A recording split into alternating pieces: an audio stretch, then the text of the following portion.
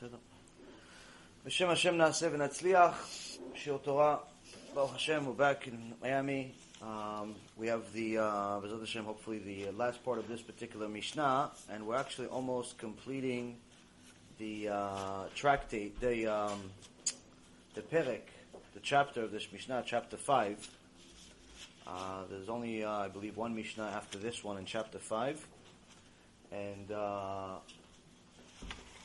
then technically, according to the original Nusach, that's actually the end of Pirkei Avot, but the Chachamim added another Pirkei, Pirkei Shesh, Baruch haba, a sixth chapter to the Mishnah. They added, where each one of the Mishnayot is very, very dense, very deep, lots of things to learn from. It could literally be 3, 4, 5 shulim per Mishnah, and B'ezrat Hashem we're going to go through those as well. Number one, because I'm not in a hurry to complete it. I really like Pirkei Avot. It's the foundation of all of MUSSAR. Number two, the teachings here in chapter 6 actually are, in my opinion, just as significant as anything else in the rest of the Mishnah. So there's a lot to learn from it. It talks about how do you get Keter Torah, how do you get the crown of Torah, how do you get to Olam Haba, different really, really interesting things. And some pretty precise advice. But this particular Mishnah that we're up to, and B'ezrat Hashem almost completing tonight, is Mishnah 5:25. Hey, Chaf Hey. And we're continuing with, this is number 4 out of this Mishnah, the 4th lecture about this Mishnah. And it's in essence the life journey of a Jew. As I was saying moments ago before we started rolling the camera, this generation, I believe, is very, very unique. And how we say that is an understatement. But the Gemara sages tell us that there are certain conditions that need to happen before Mashiach comes. One is En Ben David Ba. It keeps, each time it talks about Mashiach, it says that En Ben David, meaning the son of David, the descendant of David is not going to come until, and they give you different requirements that are going to happen. For example, one thing the Torah tells us is that until everyone is broke. Until everyone is broke. And everyone always asks, well, how is everyone going to be broke? Look, right now it's the opposite, actually. You rabbis are saying that the Mashiach is close, but everybody has to be broke before Mashiach comes. So how could it be? Everybody's making, right now, historically speaking, I believe we are the richest people in the history of the world, at least recorded. As a human population, not just as a specific nation or so on. There's specific nations that were much richer. But as a human population, I believe, even though there's still 1 billion people that are hungry every day, there's a large part of the world has left the lower class and has joined the middle class, and an enormous amount of people have joined the upper class. In fact, last generation's upper class is now middle class. So how could it be that right now with the, according to my dear friend Amos, who tells me once in a while that the stock market is at all-time highs. It's still at all-time highs or crashed since we last talked? It's even higher now. Okay. Baruch Hashem, I stopped following it. My addiction to the stock market ended after 16 years. But that's really, sometimes when you make a drastic change in your life, really the only way to move on in your life is to make a drastic change. And that's one of the things that's very difficult for people, is that they always want to put one foot in, one foot out. You know, they want to be, they want to do tshuva, but they want to hang out with their old friends still. You know, they want to be honest, but they still want to have a few loans on the side to people they're not allowed to lend money to because they're Jewish, and so on and so forth. So, the stock market is at all-time highs. Real estate is also at all-time highs. Banks are lending money to whoever has even something that resembles credit. Student loans are at historical highs, even though the education level has deteriorated to a level that no one ever thought is even possible. Of how you're going to pay $30,000, $40,000 for tuition and still leave college retarded. This is not my definition. You just see what these kids say. They graduate college, and you see some of the interviews. They interview some of these kids, and you ask them, who is the vice president? They don't know. What's the capital of the United States? They don't know. Basic questions that you should know by, at the very least, maybe if you don't know it in junior high school, you should know it by high school. If you don't know it by high school, you got higher level education. You spent $100,000, $200,000, $300,000 in education. By now, you should know the capital of your country. Well, let me check on Google. Can you spell Google? No, not really. I just spell the first letter. I know the first two letters, and then Google fills out the rest. People don't know how to spell. People don't know how to spell. What's 9 times 9? 9 out of 10 people don't know. 9 out of 10 people do not know what 9 times 9 is in their head. They'll do it. They'll use a calculator. But they graduated school and they spent $100,000, $200,000 in school. But they still come out retarded. They still come out with the same education that we had in Israel 25 years ago. In 5th grade. In 4th grade. When I came to this country, I only had 4th grade level education. So I came here, it was 5th grade. But the math that I knew by 4th grade was equivalent to high school math in America. And this was 30 years ago. It only got worse since then. Today, maybe we know cereal names. And cereal colors, Captain Crunch is yellow.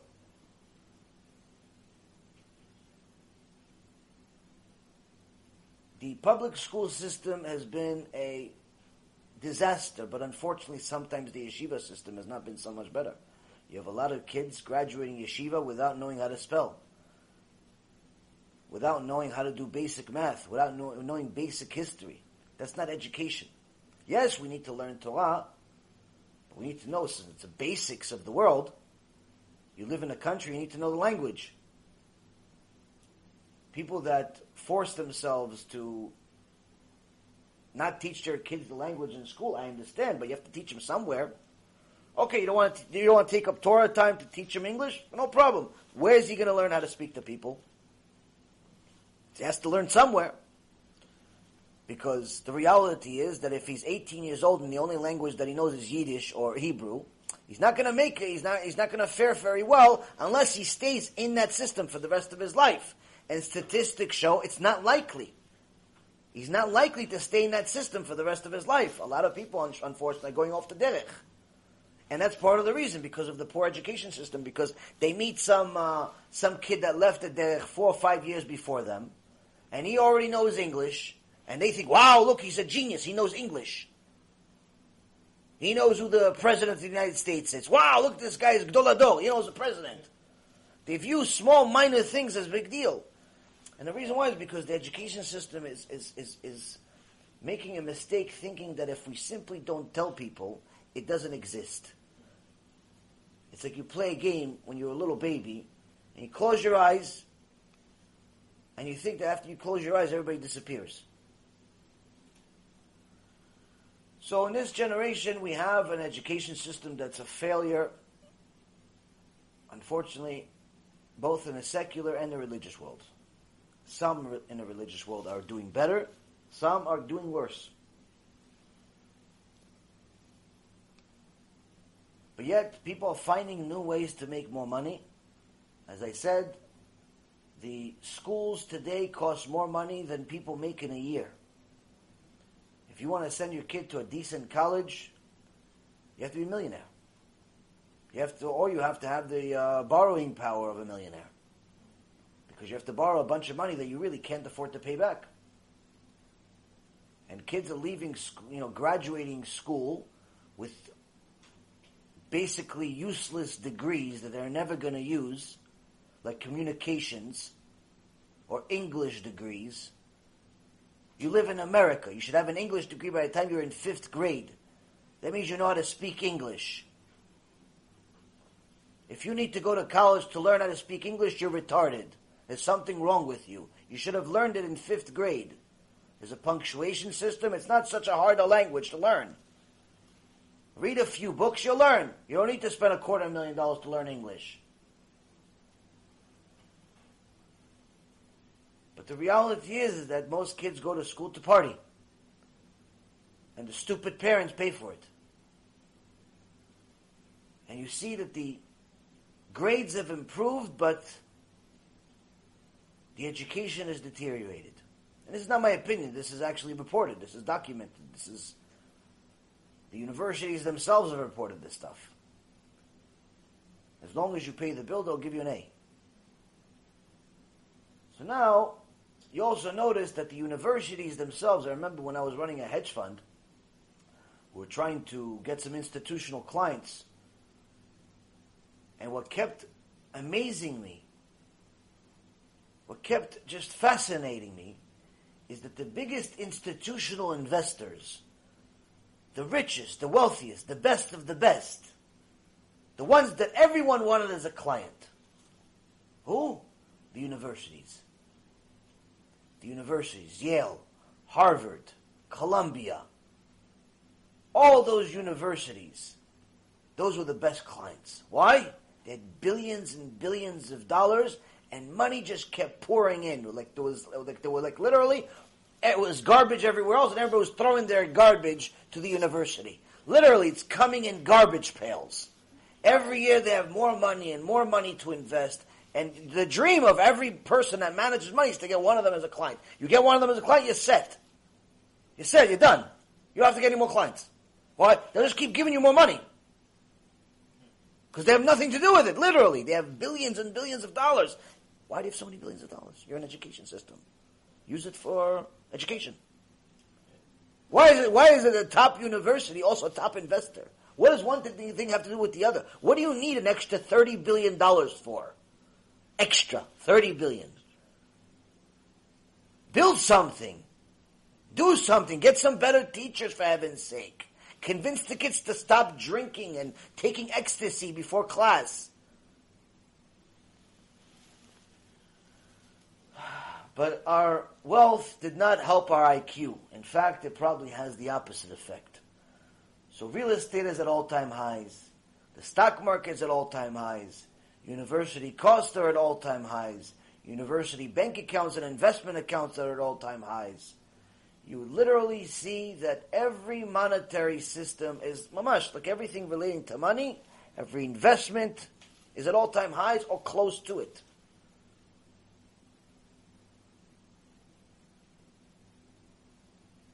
So how is everybody going to go broke at the same time? Because that's one of the requirements, according to the sages, that is going to happen before Mashiach comes. Now, of course, some people are going to tell you, no, it doesn't have to happen. It's a possibility. In my opinion, it's a requirement. My opinion is worth 2 cents, like I told you guys yesterday. But in my opinion, based on my minimal logic that I have, I think it's a requirement.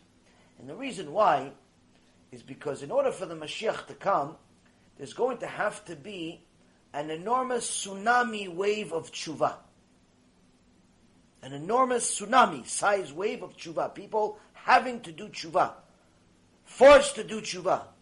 They didn't do it on their own, so they're forced to do it. When do people do tshuva? When disaster strikes. People don't do tshuva when they're making millions. You never heard a guy say, oh, I just won the lotto. I can't wait to go to Bet Knesset. I just got a contract from AIG for $2 million. I can't wait to donate my maaser to help some Jews do tshuva. You never hear such a thing. It's not even like a myth. It's not even like a story people say, you know, many, many years ago, such a thing happened. A guy won the lotto and he donated money. It never happens. Like not even in a fairy tale. You're not even going to tell like a story like that to your little kid. Because your kid's going to go, Abba, you're full of it, Abba. Tell me the story about the dinosaurs and the unicorns. It's easy to believe than a guy that's rich actually doing tshuva. It's easy to believe. It's easy to believe Power Rangers and Ninja Turtles than a rich guy doing tshuva. Why? You don't learn anything from being rich. You learn anything from going broke. And that's why I tell people all the time, the best thing that ever happened to me was going broke. As hard as it is for people that are not broke to understand, it's the best thing that could ever happen to you. Why? You're left with one thing. What is that? God. You don't have God, you literally are broke. You have nothing. Because God comes for free. So that's why I think that in order for the Mashiach to come, everyone has to go broke. Because that's the only way that Hashem, again, my own minimal human flawed logic, can calculate that you're going to have a wave of tshuva that I would believe Hashem would want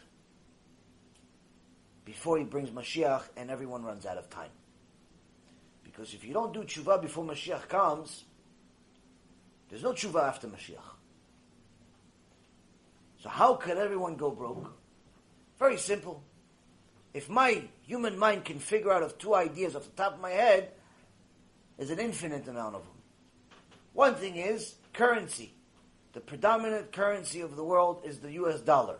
Whether people like it or not, whether they like Bitcoin, Schmidtcoin, Euro, or the yen, or anything else. Bottom line is, the US currency is what dominates the world today.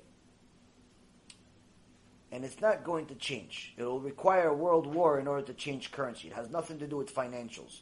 Many people are naive enough to think that some other currency, whether it be digital or some other country, could actually replace the dollar. They don't understand that this has nothing to do with financials.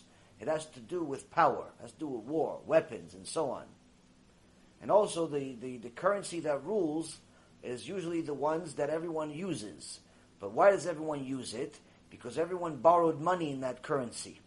So that's the reason why the U.S. government is also the biggest, they owe the most amount of money. Because they sold bonds, which is debt. They sold bonds to all of the countries. So for example, their biggest partner is the one they hate the most. Who is it? China.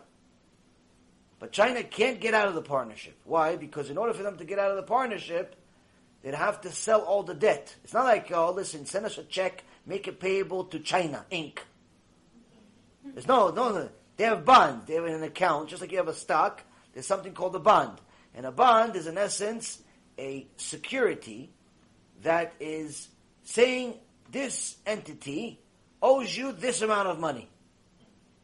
And if you want the money back, you have to sell back this bond. You have to sell back this, let's call it certificate. But with bonds, since they trade in the treasury bills, T-bonds, and so on, there's a few different types. Since they trade in the open market, when a large bondholder sells, it affects the market. When a bondholder like China holds something like this, it's impossible for them to get out. Because by the time they sell 10%, the remaining 90% that they have will crash by 30 to 40%.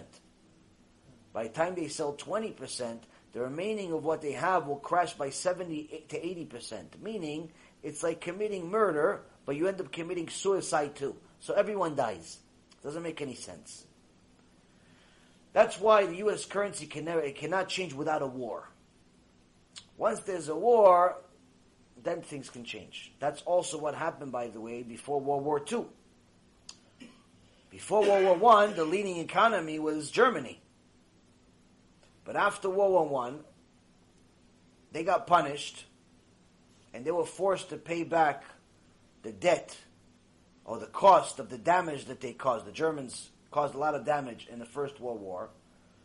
So America and the other countries teamed up on them and said, you have to pay back all the damage that you caused everyone else from your weapons. You have to pay back. This destroyed the German currency to the point where it literally dropped by almost 100%. Similar to what's happening in Venezuela for the last few years, where by the time somebody realized that he needs to buy bread, he would have to fill up an entire crate full of coins. But by the time he got to the store with all the coins that he had, the price of the bread and inflation hit something called hyperinflation, which means that things kept going up in value because the currency kept going lower. By the time he reached the store with a truckload of coins to buy a piece of bread, it doubled. He needs another truck. So you see that you don't necessarily need real estate to crash. You don't need the stock market to crash. You don't need anything. What do you need? Your currency to become worthless. If the US dollar becomes worthless, which could happen in an instant, everyone loses. Everyone goes broke in a second. And if I can figure that out, imagine what Hashem already knows. So, as far as such a thing like that, everyone going broke, it's not such a far-fetched idea. It's not such a far-fetched idea. The other thing that the Chachamim say that will have to happen before the end of times is at the end of the Gemara Masechet Sotah, it says chutzpah tizgeh. There's going to be an exorbitant amount of rudeness. Truth will be hated. Wine will be pricey. And all types of other conditions. But we see that the rudeness, the chutzpah, is not just rudeness where you would imagine where, for, let's say, a young kid steals the chair of an old man. Where in the old days, a generation ago, 10, 15 years ago, 20 years ago, an old man goes on a bus, all the kids get up, not just one. All of them get up, sir, please, sir. Sir, please, have my seat. Didn't matter if you were tired, you just came back from football practice, or it didn't make a difference. You see an old man, everyone knew. Jewish or not Jewish, everyone knew. Old man comes, old woman comes, get up, let him sit. In fact, even if a woman came, didn't have to be old. The opposite gender came, oh, ma'am, please, have a seat. Today, the kid steals the seat from the old man. Today, the kid curses out the old man. Today, there are shows on the internet and on television. For anyone foolish enough to still watch those, and where they literally spend time making fun of old men and old women. So that's the obvious chutzpah that we think. But there's other chutzpah. The other chutzpah, Rabotai, is the chutzpah of the nations. Where for the first time in history we see that everything is upside down mamash. You don't have to be a genius, you don't even have to be religious, you don't even need to know this Mishnah. You simply know something doesn't fit. There's something wrong in the water. For the first time in history, the non-Jews are pretending to be Jews. How many times have I told you this over the last 6 to 12 months? For the first time in history, the non-Jews, there are countless non-Jews that are pretending to be Jews. To such an extent that they literally, you don't even know they're not Jewish. They come to a Chabad center, they look black and white like they just saw the Rebbe at the oil. They have the payas, they have the beard, they have everything. The guy is not Jewish, he's as far from a Jew as Antiochus was. No conversion, no even intention to convert. There's one non-Jewish guy that I know from Florida. He's been like this for almost 10 years. So they ask him, why don't you convert? You come to Shabbat, you come to our Chabad over here every week. Why don't you convert in 10 years? By now, the Beit Din should have accepted you. He goes, no, I can't. Why? Oh, my wife is a Christian missionary. We go to church together on Sunday. And yet they let this guy come to the Beit Knesset. Calls himself Avraham. You think he's the only one? It's countless of them. It's countless guys and girls that are pretending to be Jewish. What makes it worse? For the first time in history, for the first time in almost 6,000 years, The Jews are pretending to be goyim. If it didn't break your heart to know that you don't even know who's Jewish anymore, in the Jewish community, it's even sadder to know there are many Jews that you can't tell that they're Jewish. Because they work really, really hard to pretend they're not Jewish. I saw a independent documentary about kids going off the derech. And the kid says he grew up in a religious family in Israel, very, very frum, very everything, lost his mind, got off the derech. And he says, my dream is to get American citizenship. That's his dream in life. He lives in Eretz HaKodesh. He has the grave of the Ramban, Rabbi Akiva. All the giants of giants. Rabbi Yosef Karo. Around the block from him he has. In Tveria, in Haifa. All over Israel there's Kodesh Kodeshim. My dream in life is to move to America and become an American citizen. Chorban Bet HaMikdash. You have kids today in America. They say they go to yeshiva. You look at them like, what yeshiva did you go to? The one in Harlem? Which one did you go to? The one in the... Where's this yeshiva? In Kuwait? Where's this yeshiva? Where'd you learn this behavior, this clothing, this everything? First time in history we have people pretending to be Jews, people pretending to be Goyim, people pretending to be a lot of things. Alma de Shikra, Chazal says. World of lies. One guy came to a couple of the shurim we have. I see him on the internet. He makes a live video of himself, so you get a pop-up. And you see him and his friend rapping like they're Tupac Shakur. Him and his other Jewish friend. He calls himself religious, by the way. He believes he's religious. He has a tzitzit all the time on the outside. He has the kippah, religious. He says he's religious. But you see him and his other Jewish friend, doesn't look so religious.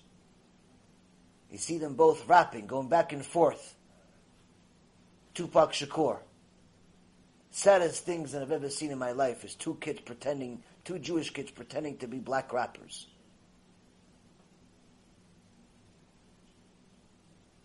This is what we have. This is what we have, Rabotai. Baruch Hashem, we have people like Nissim Black that use the talent to sanctify Hashem's name. But for every Nissim Black that we have a million ones that want to be black. They don't want to be the Nissim part. They want to pretend. They want to pretend to be Eminem with a kippah on. It's sad. Saddest thing in the world. See, kids don't even know what they even have in their hand. You have the winning lotto ticket in your hand, but you want the poison that the guy next door is selling. So the journey of a Jew is one thing that forces a person to evaluate where he stands in comparison to where he should be, where he stands in comparison to his generation, where he stands in comparison to his ancestors. And if a person says, no, I'm not connected to my ancestors, that person is clueless, has no future. Because if you don't know where you came from, you definitely don't know where you're going. So, Rabbi Yehuda ben Tema told us already that at 5 years old you begin to learn scripture, at 10 Mishnah, at 13 you become obligated to observe the commandments, at 15 you start learning Gemara because your brain is now ready to start evaluating things. At 18 you start looking for a wife, get married. At 20, you start pursuing. Some say a livelihood, others say a bigger share of the Torah, more amal b'Torah, because right now it's still before kids, or at least still before the bigger responsibility, the bigger bills. But Rashi actually says, no, the reason why it says Ben Esrim Nirdof, that a 20-year-old begins to pursue, it's not that he pursue, it's that they actually start pursuing him from Shamayim for all the sins that he made for the first 20 years that he didn't get punished for.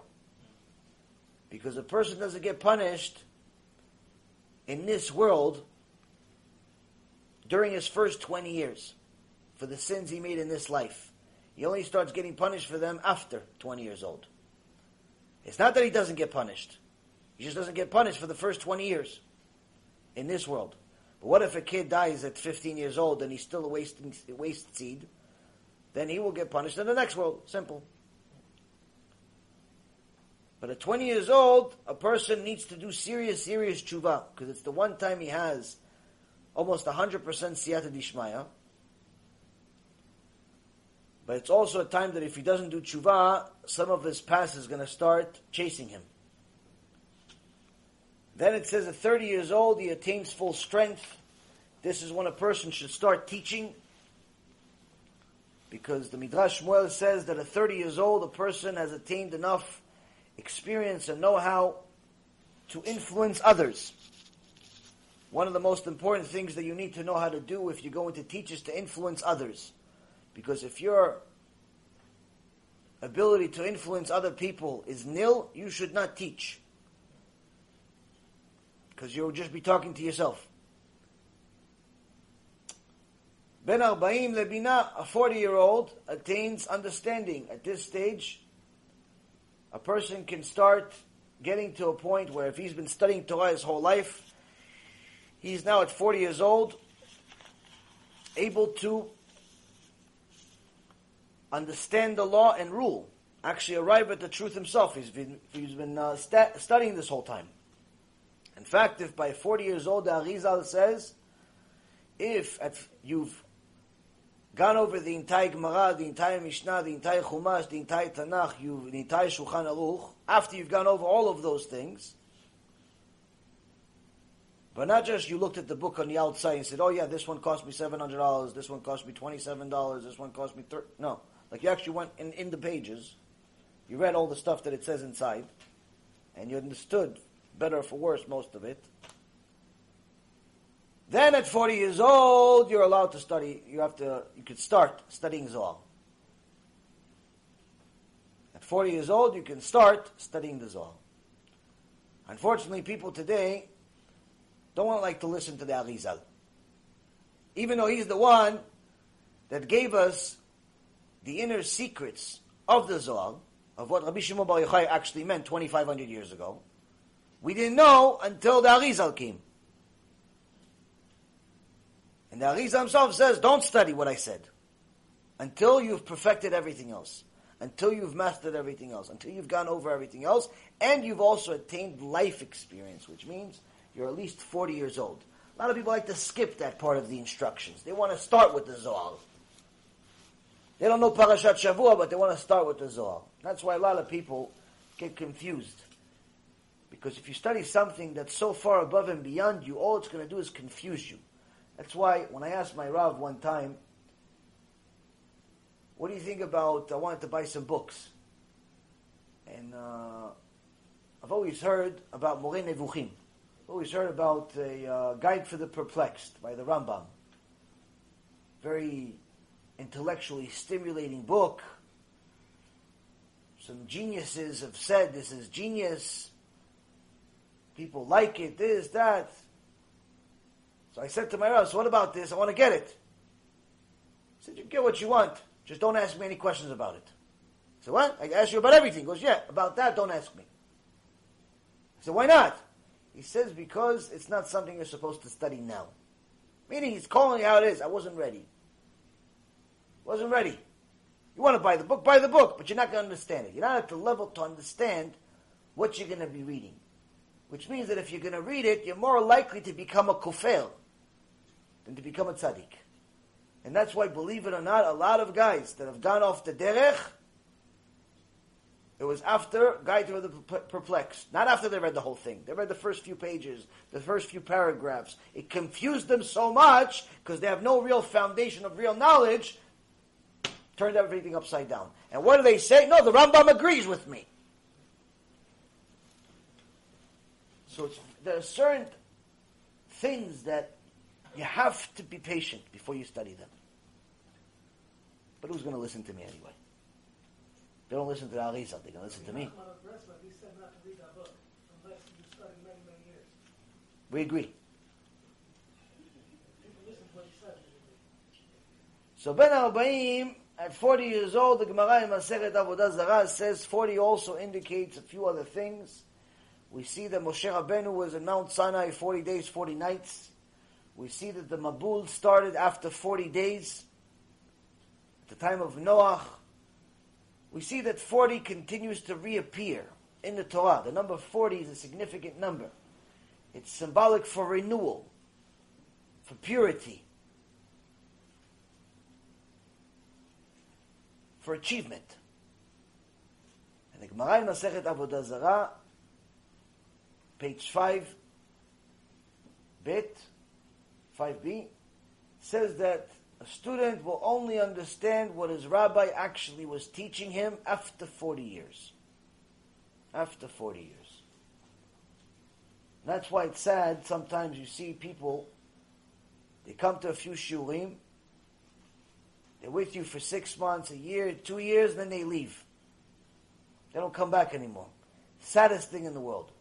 Not because you need a crowd. Like I told you, we're not looking for fans. Because you invest an enormous amount of time into people and you know that most of the stuff you said, they're not going to understand for another 5 years. They're not going to understand for another 10 years. They're not going to understand it. Because if they did, they would have never left. If they actually understood what they have, not only they wouldn't have left, they would have tracked you down and followed you like someone that's obsessed. Like the Hasidim do with their Rebbe. Why do the Hasidim, a lot of them become Gdolim B'Torah? Why? A lot of Hasidim, real Hasidim. I'm talking about fake Hasidim that just look like Hasidim. I'm talking about real Hasidim. Real Hasidim.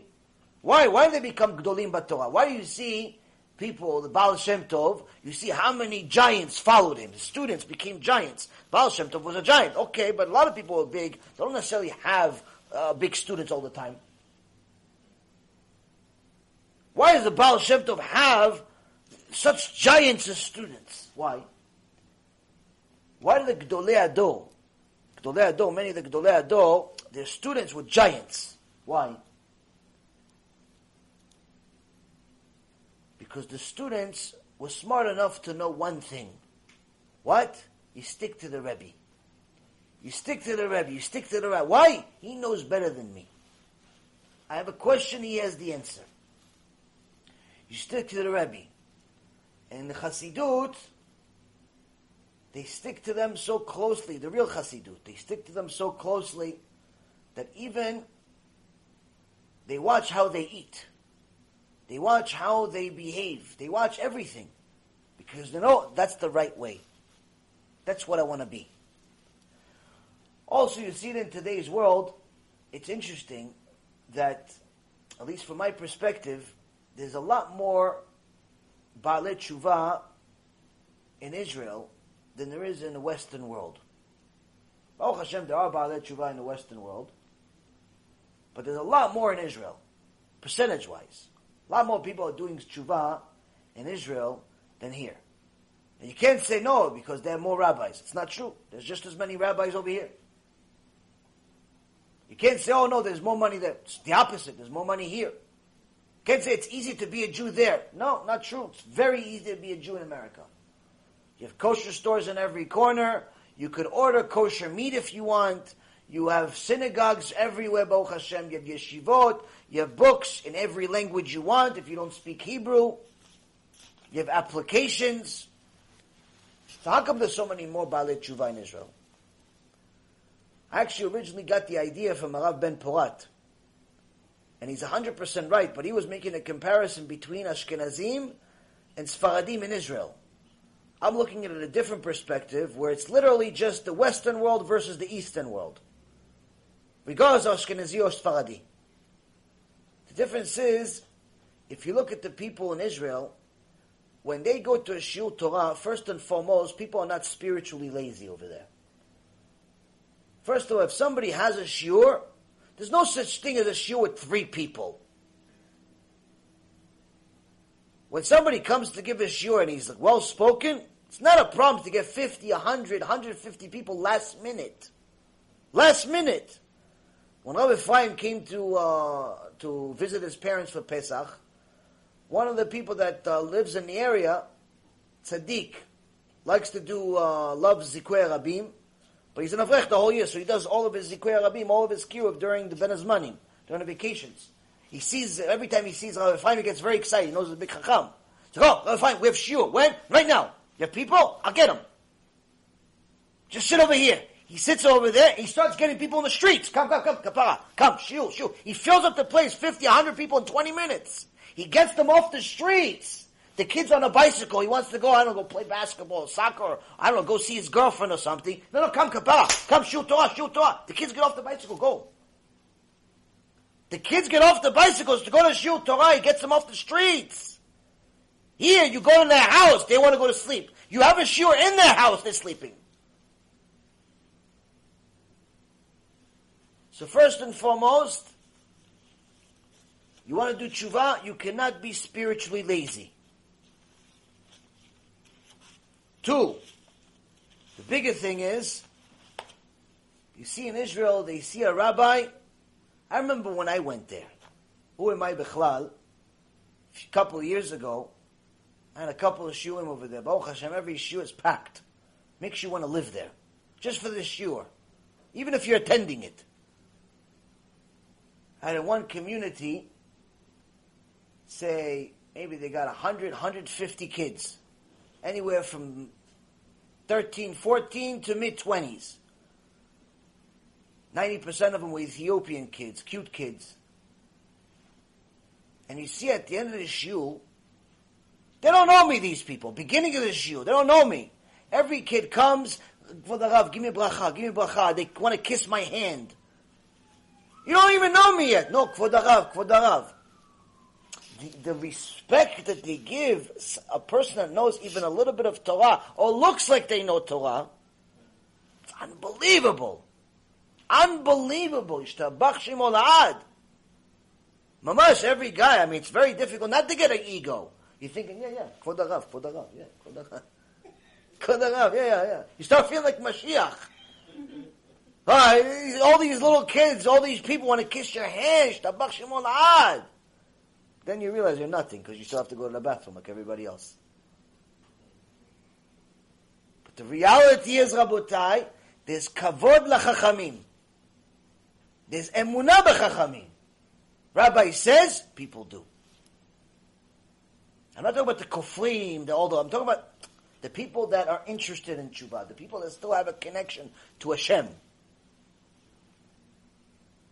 Not the people that are living on borrowed time. I'm not talking about those people.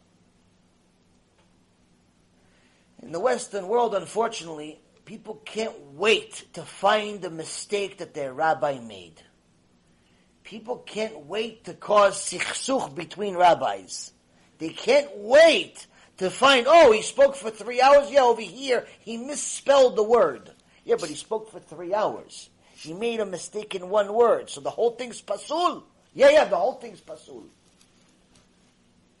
3 hours he spoke, he made a mistake that's not even a mistake, really. But in his eyes, it's a mistake. In her eyes, it's a mistake. No. You're prejudice. You're sexist. You're Nazi. You're whatever names they come up. They can't wait to destroy you. And once they don't like you, they want to make sure that even the marketing companies know about you. They want to make sure everybody knows this guy, Korach. This guy's Bilam. They want to make sure they make the comments. They want to make sure they tell you made a mistake. Oh, Yeah, no, the students were in Germany. No, they were actually in Poland. Okay, so there was a 9-minute video. There was one word. I said Germany instead of Poland. You really care? Did it change the story where the kids were? No, but he wants to write a 6-paragraph proof that the kids were in Poland instead of Germany. What difference does it make? But that's the Western world. Lo kavod l'chachamim, lo kavod l'Torah. In fact, the opposite. They can't wait to catch you. They're all waiting for you in the corner. The 1 minute you slip, hey, wait, on shiur number 37, you said something else. What did I say? I don't know, but it sounded like something else. Are you sure it was something else? Maybe it was a different shiur? I don't know, but I'm confused. What confused you? But let's say there's 60 shiurs. How are you still confused after 180 hours of Torah? How are you still confused about Hashem? I don't understand.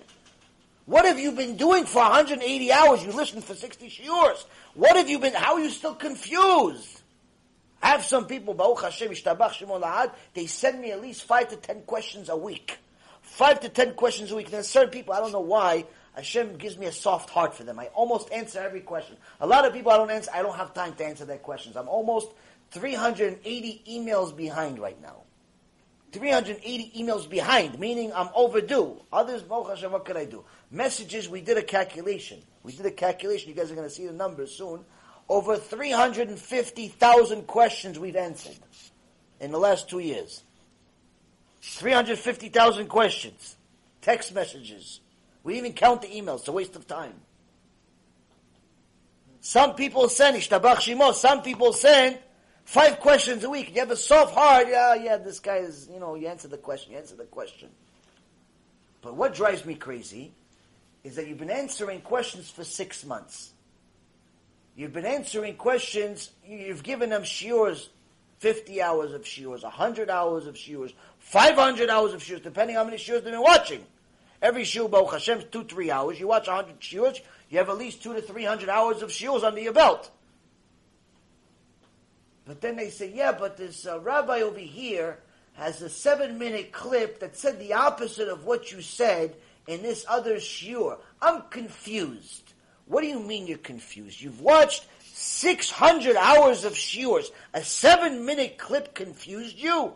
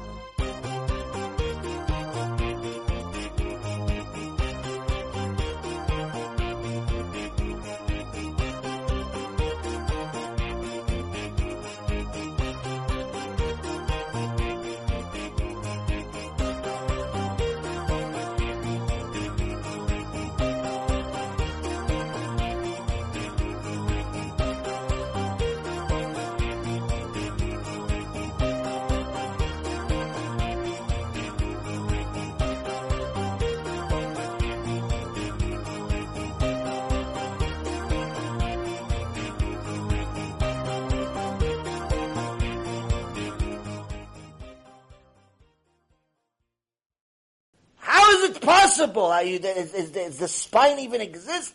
That's it, the whole thing, it's a domino effect? You're made out of glass? 600 hours of shiur, just a 7-minute clip, threw it in the garbage? That's this generation. One little thing, one little wind from the wolf, and the house falls down. And it's sad. It said, why is this? The reason is, Rabotai Kareem, is because in the Western world we have no emunah b'chachamim. We have no belief in the chachamim. We have no belief in the system. We have no respect for the system. We have no respect in the chachamim. And I don't mean the chachamim, me. Chash v'shalom, I'm not talking about myself. One day, hopefully, I'll become a chacham. I'm talking about chachamim, that when you mention a verse in the Torah, and you mention commentary by Rashi, you mentioned commentary by Rambam, you mentioned commentary in the Gemara, people don't just take it. Oh, Gemara says it, it's like it's as good as gold. Oh, the Rambam says it, finished. I understand now. I'm no longer confused. Why? Rambam says yes. If Rambam says yes, Ishtabach Shemol Ad, it's like God said yes. It's the same thing. Why? Rambam said what God said. He just repeated what he heard in Mount Sinai. It's not like Rambam said, you know what? I'm a little bored. Let me just trick these people. Let me come up with a rule that's going to annoy a bunch of people just to see what happens. Let's make this rule. Let's call it kosher. And you know, this kosher rule, we're going to really trick people in this one. We're going to say you're only allowed to eat cows and sheep and deer, and you have to slaughter them a certain way, though. But if the knife is not 100% sharp and you have a little slip, it's not kosher anymore. And we'll have all these rules just to torture people, to make them spend a bunch of money on mistakes, because no one really knows how to slaughter the cow, and you don't really know what's happening, so there's just going to be a bunch of dead cows, but no one's going to eat anything. Everyone's going to starve to death. Like, people think it's some comedy. Like, some people just created these rules because they had nothing else to do. I would say, like I used to say, oh yeah, the rabbis made it. The rabbis said it. What do you think, the rabbis had nothing to do? They just want to make laws just to torture themselves and you at the same time? Does anybody ever sit there and think of these things before they say them? And the answer is no. No one thinks of it. Why?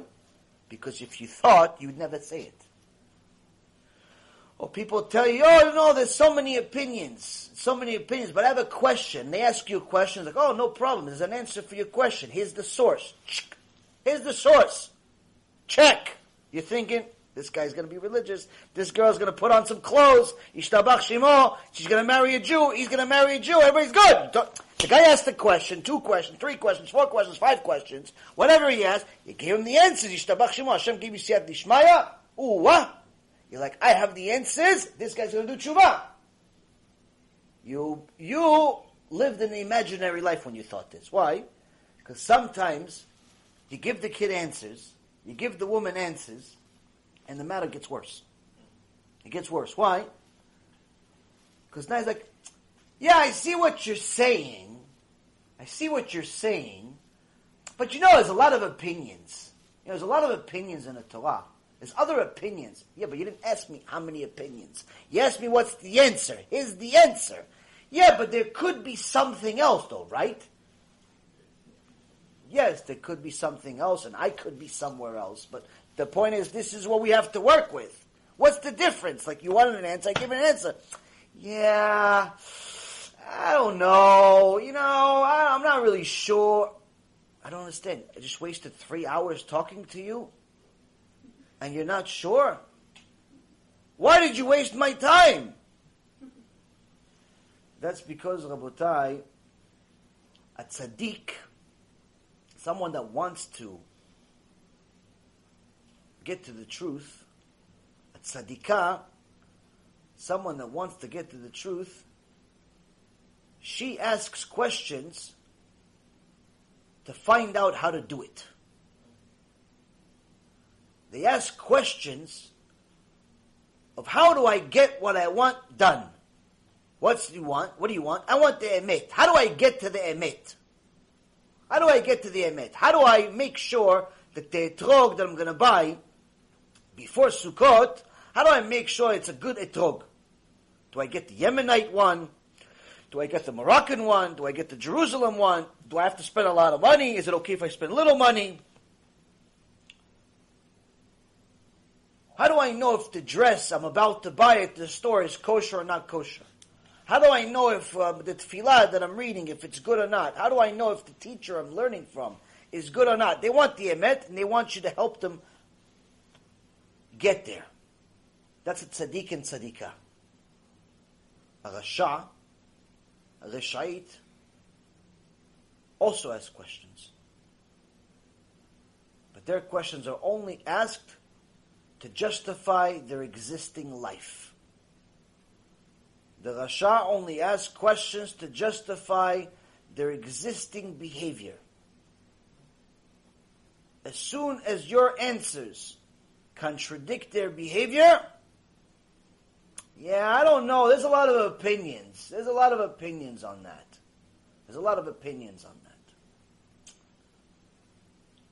So a person at 50 years old needs to know that it's time for him to use this experience that he has meeting young kids, old kids, and start influencing other people. At 60 years old, he attains seniority.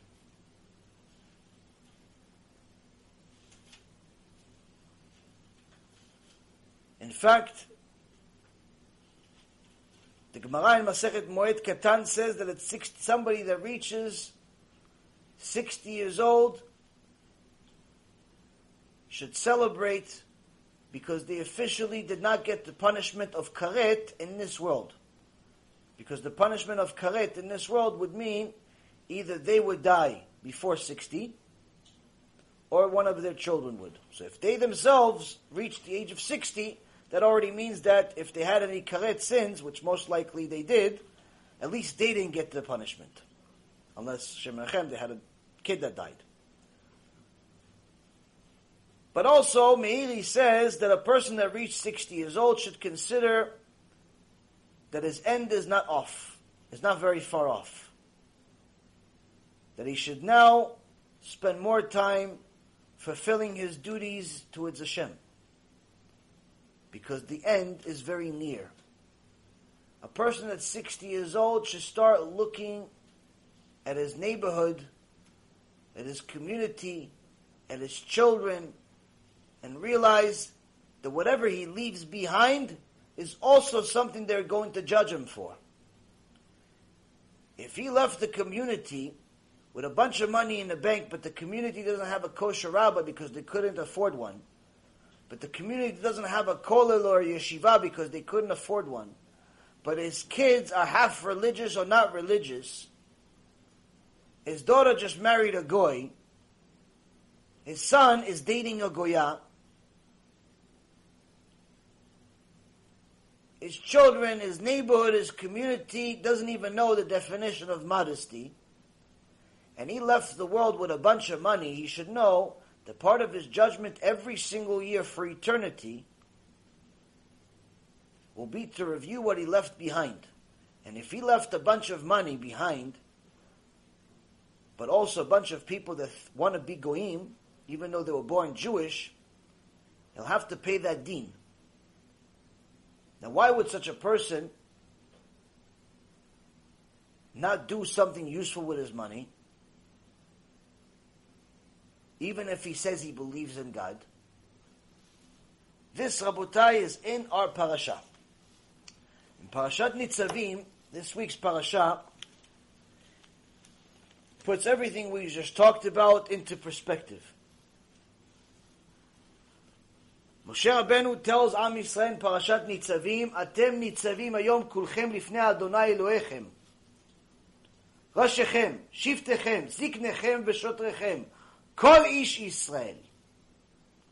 You are standing here today, all of you, before Hashem your God, the heads of your tribes, your elders, your officers, all of the men of Israel.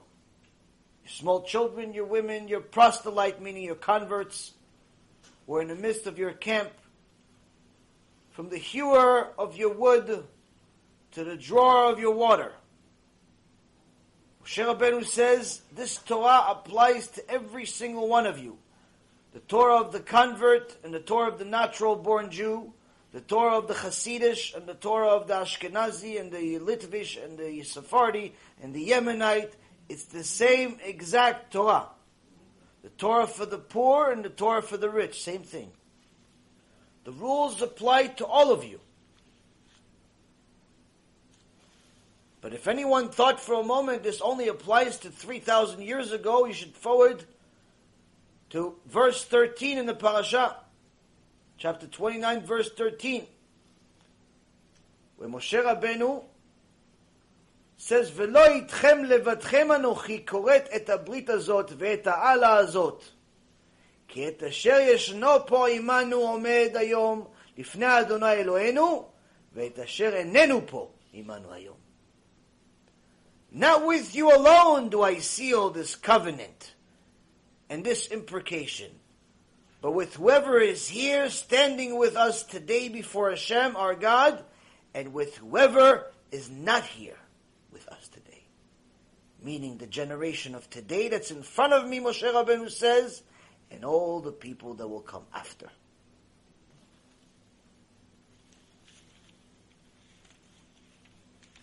Now if you fast forward a few verses, Moshe Rabbeinu says there's much good for us to get if we do what Hashem wants, but the danger is idolatry. The danger is the God of wood and the God of stone, the God of silver, the God of gold. Why didn't he just say wood and stone? Because wood and stone is Christianity and Islam. But that's not the only problem. He also said the God of silver and the God of gold.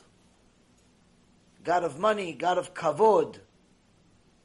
Our own bad midot is what can take us away from this covenant. And why would somebody in their right mind that knows that God exists, that knows that God runs the world, why would they stay on this path? Moshe Rabbeinu says the following: והיה בשמעו את דברי העלה הזאת, והתברך בלבבו לאמור, שלום יהיה לי, כי בשרירות ליבי אלך למען שפות ערבה את הצמאה.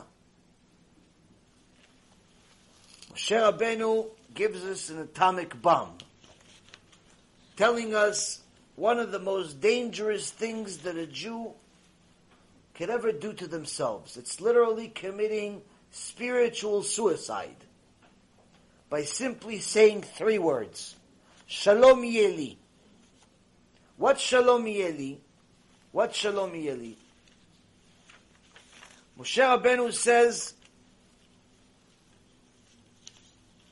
who is the one that will get these punishments because of idolatry and so on and so forth?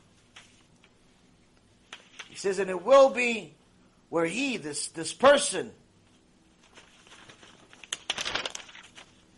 hears the words of this oath, he hears what is meant in the Torah, he hears there's Shabbat, there's mitzvot, there's all these things, he hears this oath, but he will bless himself in his heart, saying, peace be upon me, peace be with me. Meaning, I'm all okay, I'm religious in my heart, I'm okay. There's many opinions in the Torah. You listen to your rabbi, I'll listen to whatever rabbi I will listen to. You do you, I do me. Shalom yeli, I'm okay. Even if I follow my heart's desires, it's still okay. In order to add the punishment for the unintentional sins of this man to that of his intentional sins. So Rashi says over here, this is spiritual suicide. One of the people that sends me some really interesting information found this Rashi.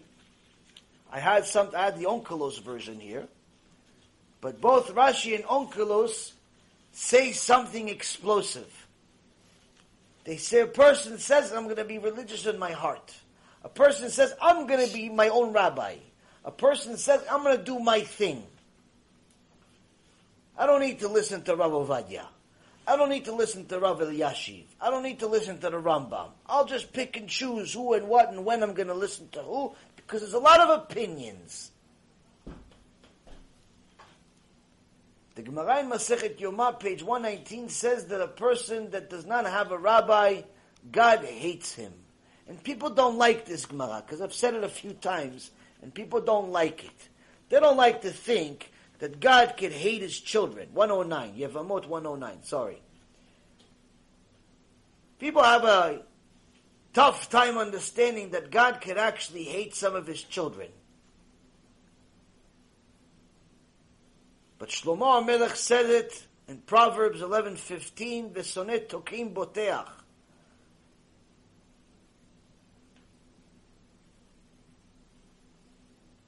That the hater of handshakes is secure, meaning that a person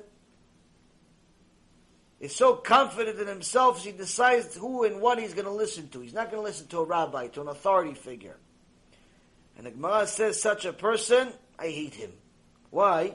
Because he can live his whole life making mistakes, deciding what's the truth and what's not, without ever double checking. Meaning, he has no problem making a mistake and violating my laws. He's not even scared of it. She's not even scared of it. What's the proof that God hates them? This pasuk.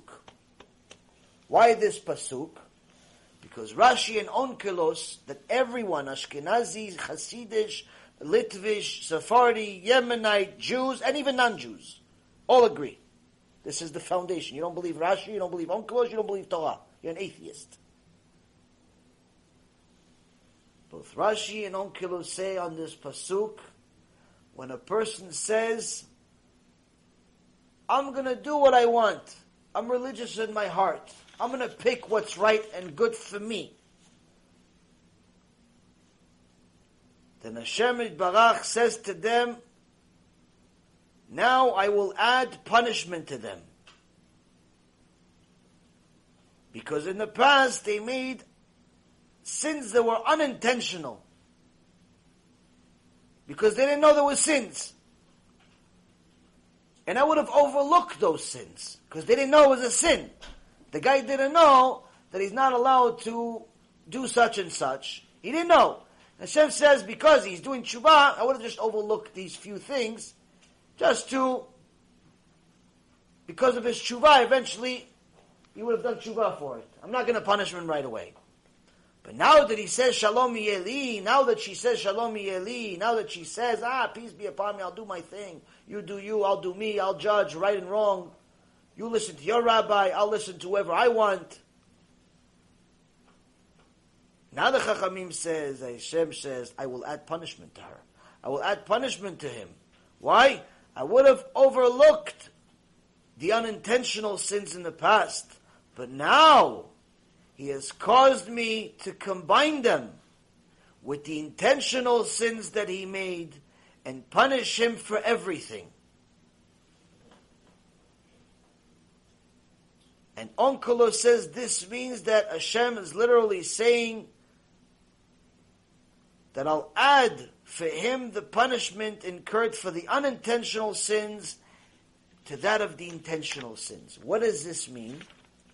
In simple English, all the accidental sins now become intentional. Where in the past an unintentional sin could have easily been forgiven and perhaps even turned into a mitzvah with a good amount of tshuva. Now a person says, no, I don't want a rabbi. No, I don't want to listen to this guy. No, I'm just going to pick and choose. And disrespects the chachamim, disrespects the sages. Hashem says, now, all of your sins are intentional. Why are all your sins intentional? And the punishment is going to be intentional? Because you intentionally violated my children. You intentionally violated my Torah. You chose to make your own Torah. A person that does such a thing, the pasuk says, "Le'avi alea et kol ha'klala k'tuva b'sefer hazeh." This is a person that does such a thing, God's anger goes on him, and all of the curses in this book, it says in the same Parashat Nitzavim, go upon him, Hashem Yirachem. All of the curses in the Torah.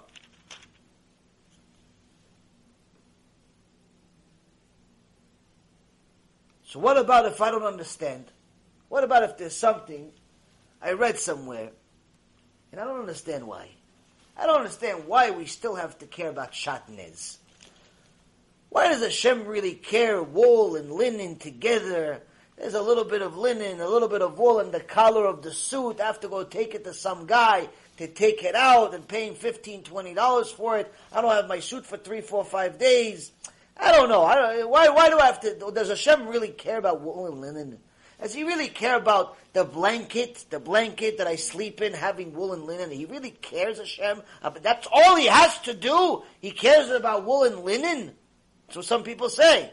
He can't say he has the whole world to run, but he cares about my wool and linen. He cares about whether I eat the kosher burger or the not kosher burger. Hashem runs the whole world, but he cares about my burger. That's what people think. Why does he care about my burger? That's a person that says Shalom Yeli. That's a person that says, Hashem is so busy, he doesn't care about what I'm doing. Because I know what I'm doing. Other people, he needs to help them. I know what I'm doing. I'm going to be okay. I'm going to figure out what's... Me and Hashem, we're close. I do it bodedut. I go to the middle of the forest. The snake was right next to me. I didn't do anything. I do it bodedut. In Uman. Right after I go to the prostitute. Right after. All the shtuyot that comes out of people's mouths, they want to make this pretend religion. Say, no, I'm religious. Why are you religious? Because I went to Uman for Rosh Hashanah. I left my wife by herself. That makes me religious. I eat a certain type of this and a certain type of that. All exterior stuff. How much Torah did you learn? How many times you finished the Shas?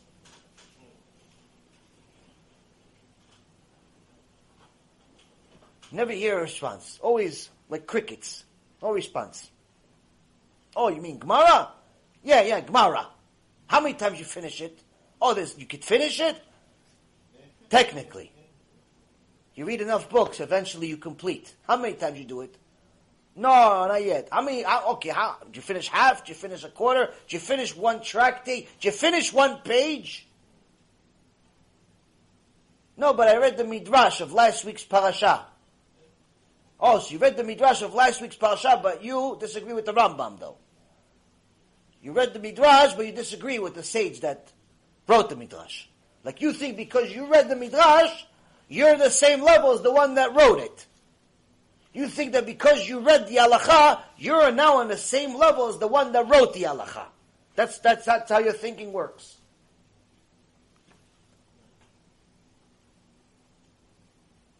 Shalom Yeli. A person says, Shalom Yeli, I'm going to decide who, what, when, and how. So what happens when they don't understand? Emunat Chachamim is critical in this stage. Why? The Gemara says in Masechet Chagiga, there are certain things that you're not allowed to teach the public. You're only allowed to teach individuals that already know some of the information. One of them is called Maaseh Merkava. Another one is called Maaseh Bereshit. Two subjects. What's Maaseh Bereshit? What's Maaseh Merkava? Maaseh Bereshit is what happened before this world. Not supposed to teach the public beyond anything you guys have ever heard from my shiurim. Superficial knowledge you can tell them. There were several worlds before this one. There were 6 worlds to be exact before this one. Hashem built worlds and destroyed worlds according to the Zohar. But there were certain Chachamim that lived that knew much more than that. So you're not allowed to teach it. Also, you're not allowed to teach Maaseh Merkava. What's Maaseh Merkava? What's happening in heaven? What's happening in Shamayim? Not allowed to teach it. Why? People don't understand it. You start teaching them this stuff, they can lose their mind. Either literally or figuratively speaking. They just get so confused. They don't know right, they don't know left, they could go in the wrong direction.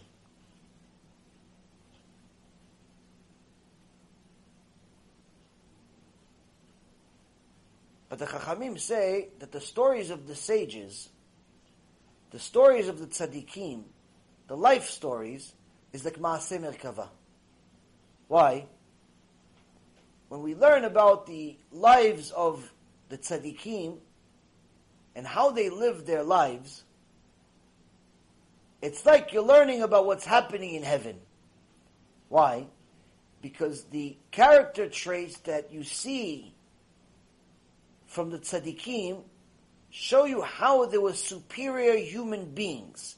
Forget about their intellect, their genius. That's never going to be appreciated enough, because the only way you can actually appreciate genius is by being one. You can't say, oh no, this rabbi is bigger than that rabbi. You can never say such a thing. Why? You're not in his level or his level. How can you measure either one? In order to evaluate genius, you have to be one. And since the majority of this generation has a brain slightly smaller than the cow, stop evaluating the tzaddikim in intellect and evaluate them on things you can. What can you? Midot, character traits, behavior. You see something superior. You see certain people that act superior to the rest. They're calm. They're collected under pressure. There's a volcano erupting. But they're like, oh, Baruch Hashem. What? What do you mean? How? Everybody's screaming and yelling and he's Baruch Hashem. I'm almost finished with the page. How? You see, this is a superior human being. And the Chachamim say, learning the stories of the tzaddikim is like Maaseh Merkava. Why? You see how superior the tzaddikim were, you could only imagine their Father in heaven. You could only imagine how superior He is.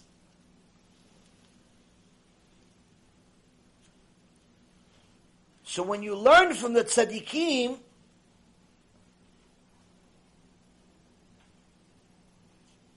you're learning the secrets. And that's why this parasha says,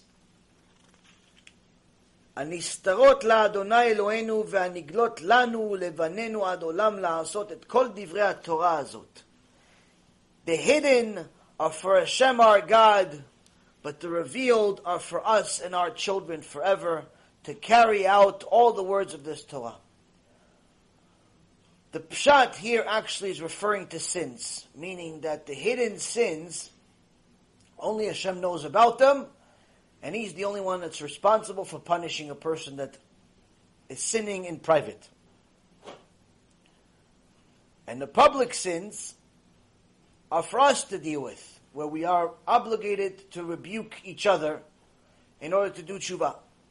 But there's another interesting thing to learn from here, that it literally says the hidden is for Hashem.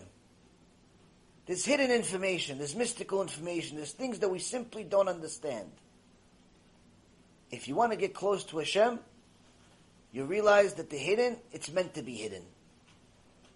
If you don't understand it, that means it's meant for you not to understand it now. You don't have the merit to understand it now. So what do I do if I don't understand it? What do I do if I don't understand it? You rely on the people that do. Who? It's children, it's tzaddikim, it's chachamim. That's who you rely on. Because they know. And even if they don't know, they're much closer to knowing than you are, and if they're doing it, you can bet on that. You can bet on that. When Arav Kotler, Rosh Yeshivat Lakewood, one of the biggest yeshivot in the world, one of the Gdolei Ador, lived in a house most of us wouldn't even want to visit. Looked like a shack. The furniture he had in his house was from the days of Antiochus. One time he went away, and his lovely Talmidim wanted to surprise him. And while he was away, they went into his house, and they replaced all the furniture with brand new furniture. Brand new, pristine, beautiful furniture. Top of the line. For the Rav, Gdol Ador, it's the least they can do. Giving the rabbi a present, big thing. Rav Kotler comes back. He takes one step into the house. He sees that the house has changed. The furniture is changed. He steps out of the house, because the students are next to him, they want to see a surprise! Rav Kotler steps out of the house, and he makes a swear. I swear I will not go into the house until you bring back everything that was in the house, and you take all of the stuff out. For the Rab, that's all brand new. Why? it's good stuff. No. You want to replace my Gan Eden with furniture? I'm working my whole life to get Gan Eden. You want me to enjoy this world with furniture? Bring me the furniture from the days of Antiochus. Yes, that's the stuff that's broken. Bring me that. That's what I want. That's my life here.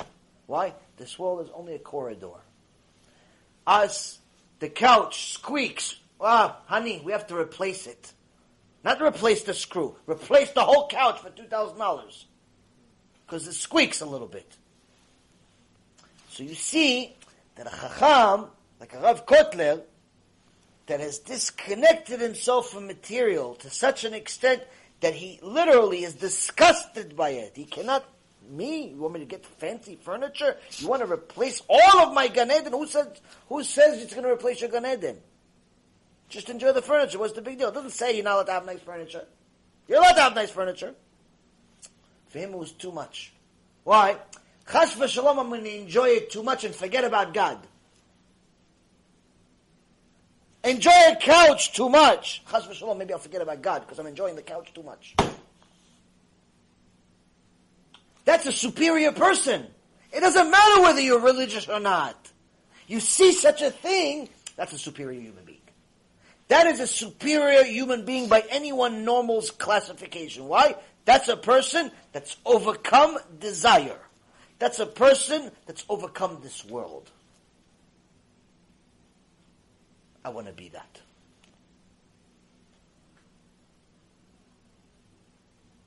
Rav Moshe Shmuel Shapira, Lava Shalom,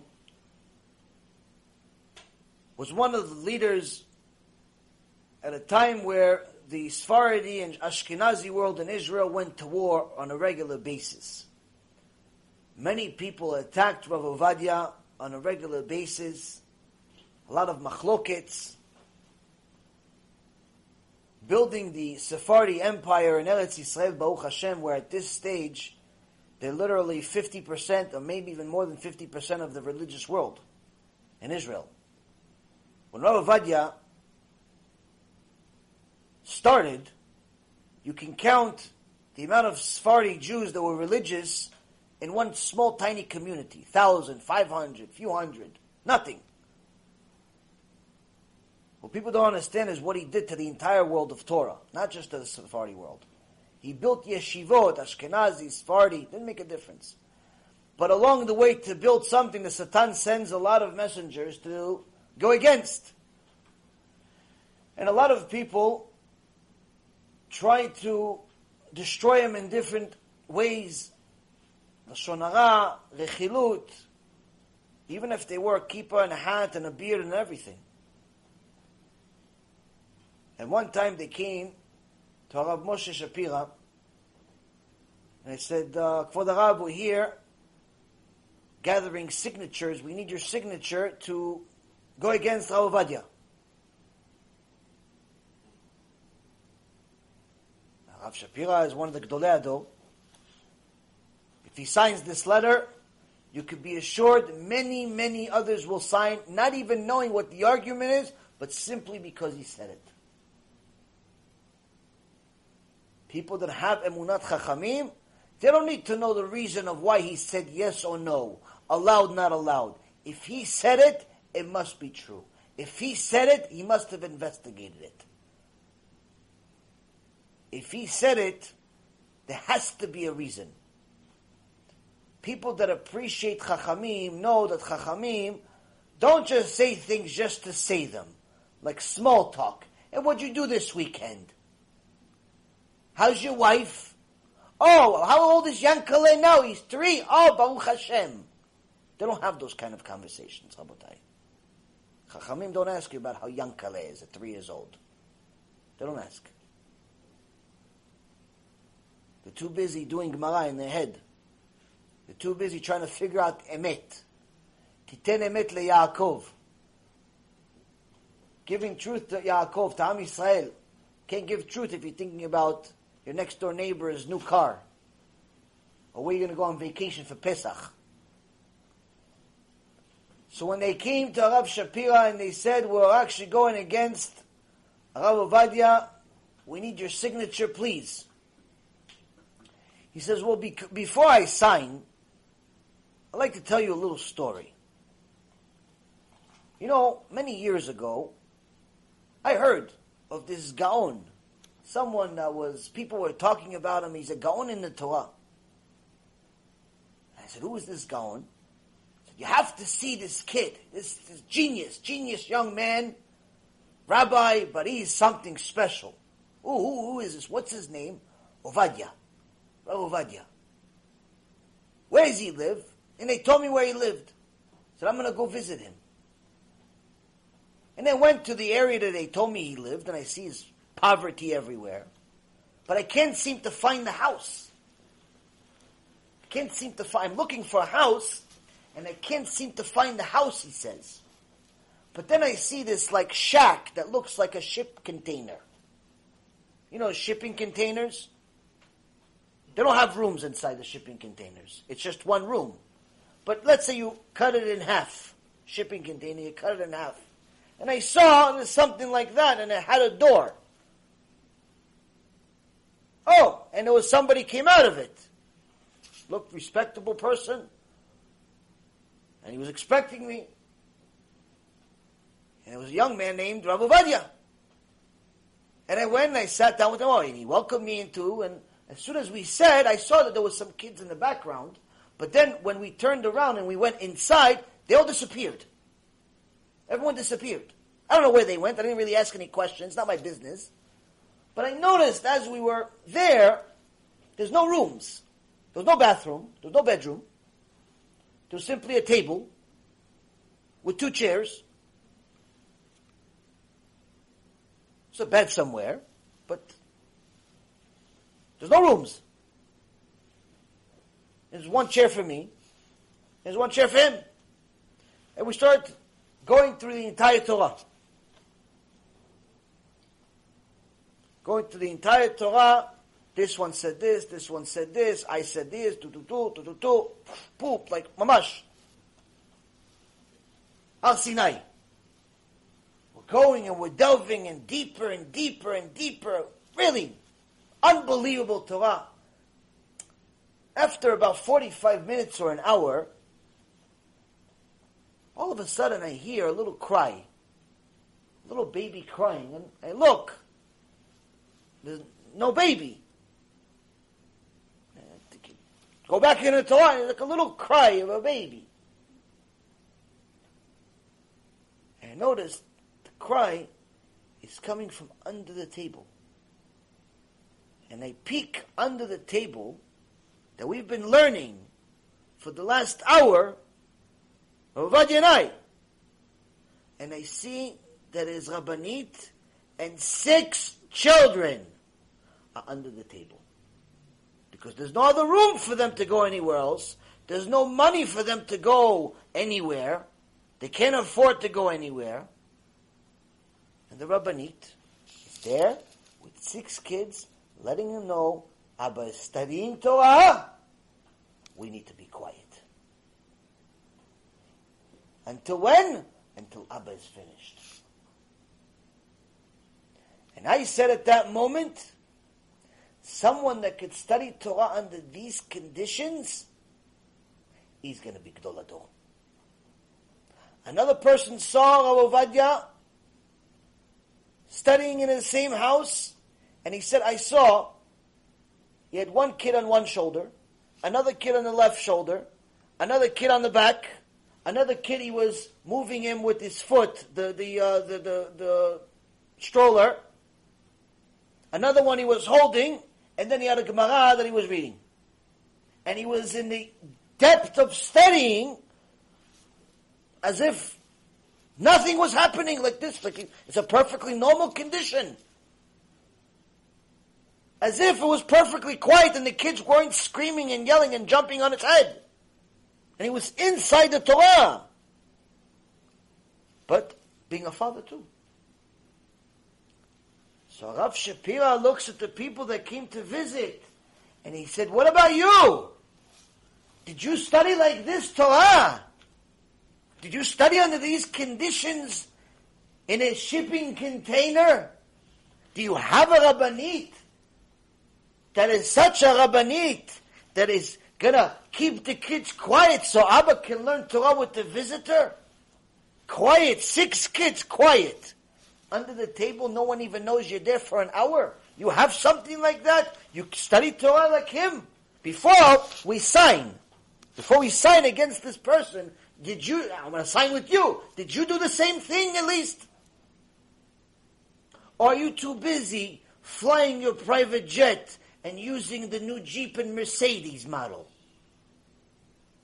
From the busha of the story, they all ran away like flies.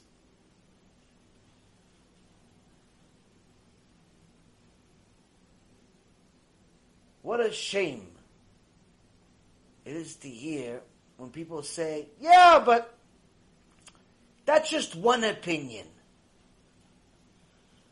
When one of the greatest rabbis in history wrote something, said something, it doesn't need to just be Rav Ovadia. It could be Rav Elyashiv, it could be Rav Vosner, it could be any of the giants. And he wrote something and people dismiss it like, yeah, he wrote it. Somebody else wrote something else.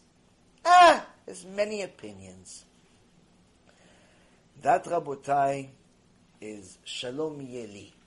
That's a person that says, peace be upon me, I'm just going to decide who to follow, when to follow, what to do, how to do. I'm okay. You do you, I'll do me. You live and let live. And for that, Rabotai, those type of people bring such a horrible tragedy to their life. The Chachamim say this attitude only brings tragedy. Rashi says on the Pasuk, this attitude only brings tragedy. Only brings tragedy. It's the source of disaster, Rashi says.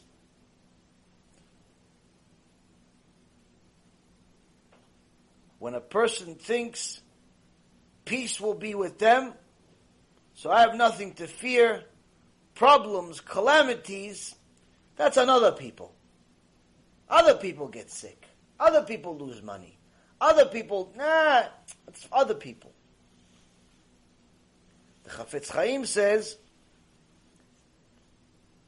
many people base their entire lives on this foolish notion that there's certain kinds of people that are prone to die or prone to have problems, but not them. They are immune from physical or spiritual death. He says there's certain types of people, the Chafetz Chaim says, certain types of people, he has problems. Some people just have problems. He got married. Some people, they're just lucky. They're lucky. They get married early. Some people, they're rich. He got lucky, so that's why he's rich. His father's rich. That's why he's rich. His mom, she's the great aunt's, uncle's, sister's neighbor of the Rockefellers. That's why she's rich and tall and short and this and that. They justify and rationalize all the shtuyot in the world, all the nonsense in the world. Just make sure don't give credit to God. Everything but God. And people can live their entire lives with this notion in their life, this belief that everything, it's luck, it's fortune, it's just this and it's just that. And Rashi says this is the foundation of disaster. A delusional mindset. Delusional mindset.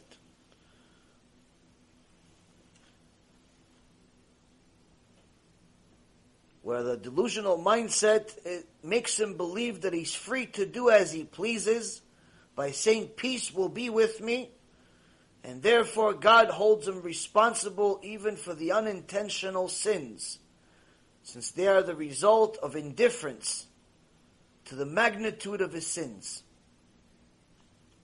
What do we learn from here mainly? We learn from here that what's in your heart is a big deal.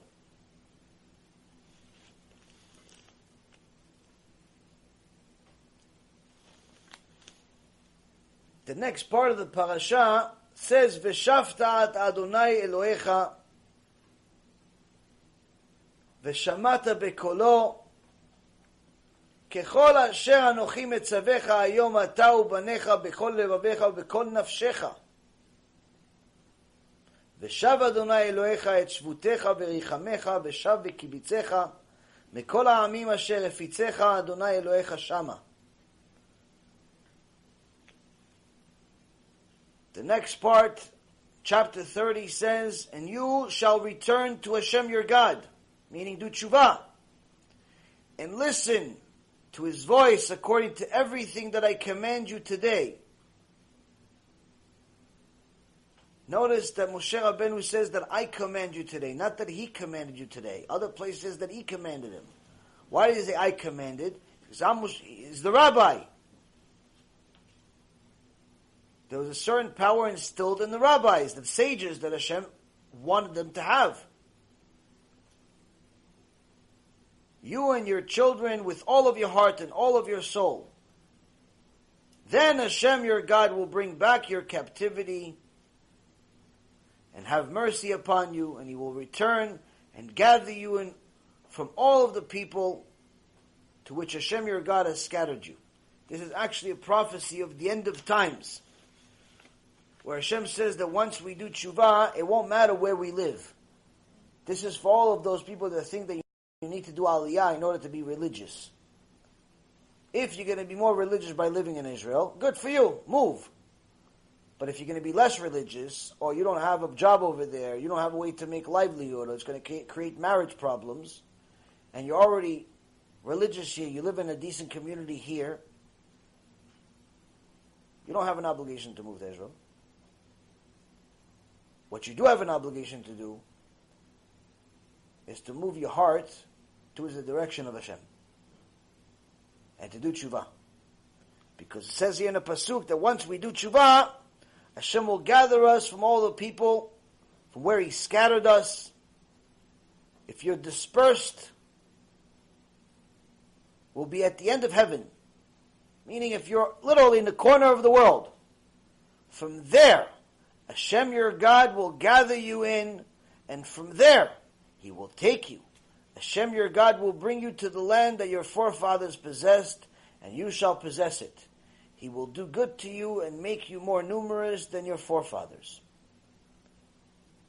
Hashem your God will circumcise your heart and the heart of your offspring to love Hashem your God with all of your heart and all of your soul, that you may live. So, here we see first and foremost, the Ramban says that here is the source for the mitzvah of tshuva. Mitzvah from the Torah to do tshuva. Who is this mitzvah for? Is this mitzvah of doing tshuva just for the Reshaim? Is doing tshuva only for wicked people? Is doing tshuva only for the secular people that just started believing in God last week? Who is tshuva for? Tshuva is for all of us. Tshuva is for everyone. Tshuva is for everyone. It's not a chidush. It's a very basic foundational belief from Judaism. Every single one of us, whether we were born religious, or whether a rabbi or a student, doesn't make a difference. Every single Jew needs to do tshuva on a daily basis for something. There's no such thing as a person doesn't sin. If you've officially stopped sinning, most likely you're no longer in this world because there's no purpose for you. You've become an angel. That doesn't mean that it's okay to sin. The point is that we need to do tshuva for the sins. But he also says that here, if you do tshuva, Hashem will bring you from all the corners of the world. And part of the things that will happen as a result of the tshuva is that He's going to circumcise your heart. What does it mean to circumcise your heart? You can't really do a brit milah for the heart. So what's circumcise your heart? This is also one of the sources for the teachings about, the mystical teachings about klipa. I'm sure you all have heard the term klipa, which is like having a shell on top of your soul. Now this shell, this spiritual shell, is what makes it difficult for many people to do tshuva. And the reason why is because the shell is something that's built by our own sins. Every single time a person makes a sin, the shell gets thicker. There's another layer, another layer, another layer, which means that a few things happen as a result of this klipa. Number one, they become more numb to sin. When a person steals a piece of bubble gum when he's 5, 6, 7 years old, the first time he ever did it, got really excited, really scared at the same time, even though it's only 5 cents. Second time he stole a piece of gum, not as excited, but still scared. Third time he stole, not excited at all, and practically not scared. By the fourth and fifth time, excitement is not even part of it. He just wants gum. And he's not scared of getting caught at all. If somebody doesn't stop this kid and start teaching him manners and good midot, 20 years later, he's going to steal millions of dollars from people.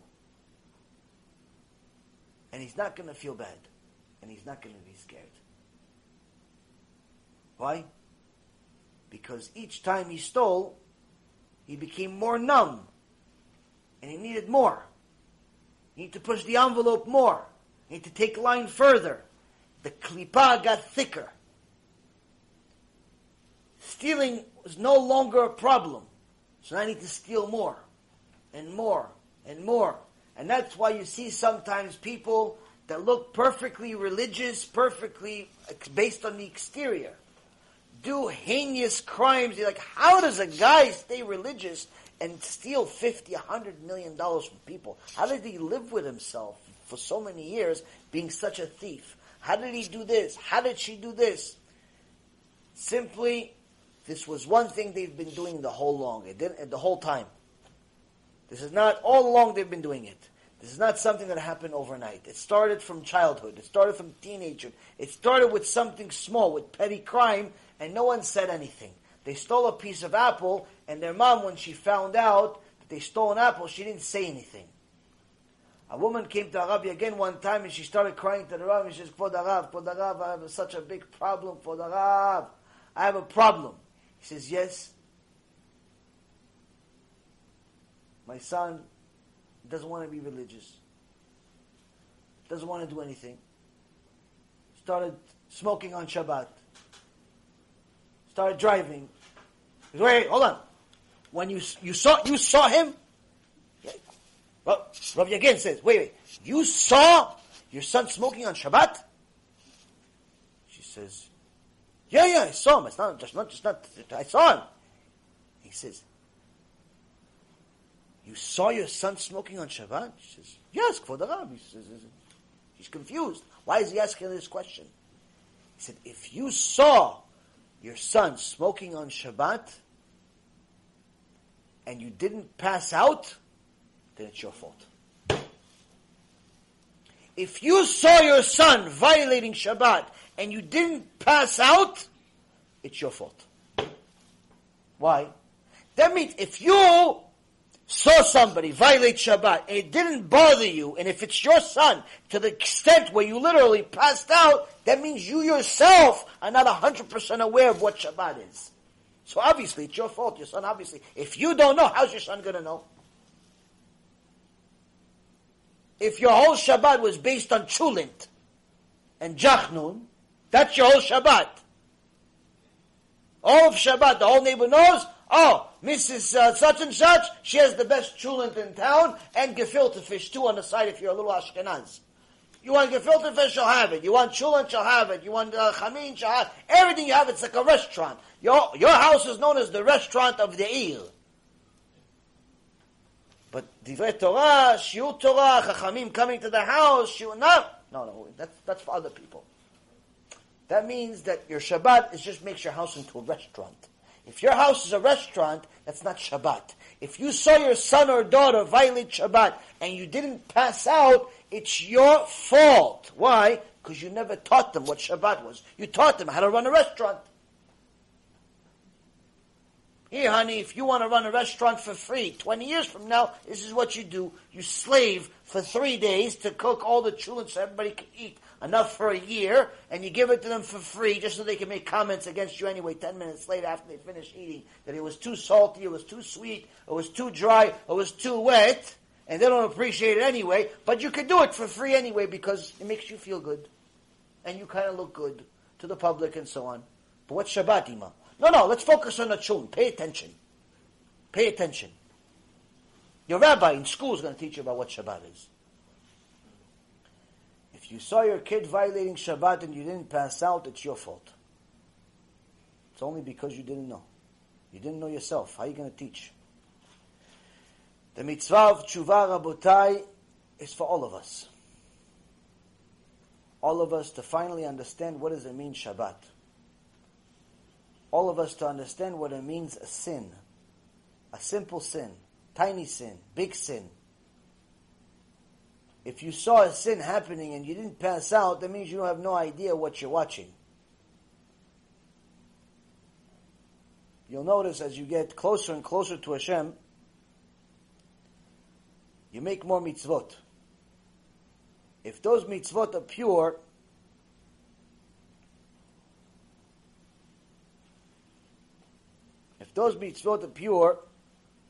like the pasuk says, "B'kol levavecha or b'kol nafshecha,"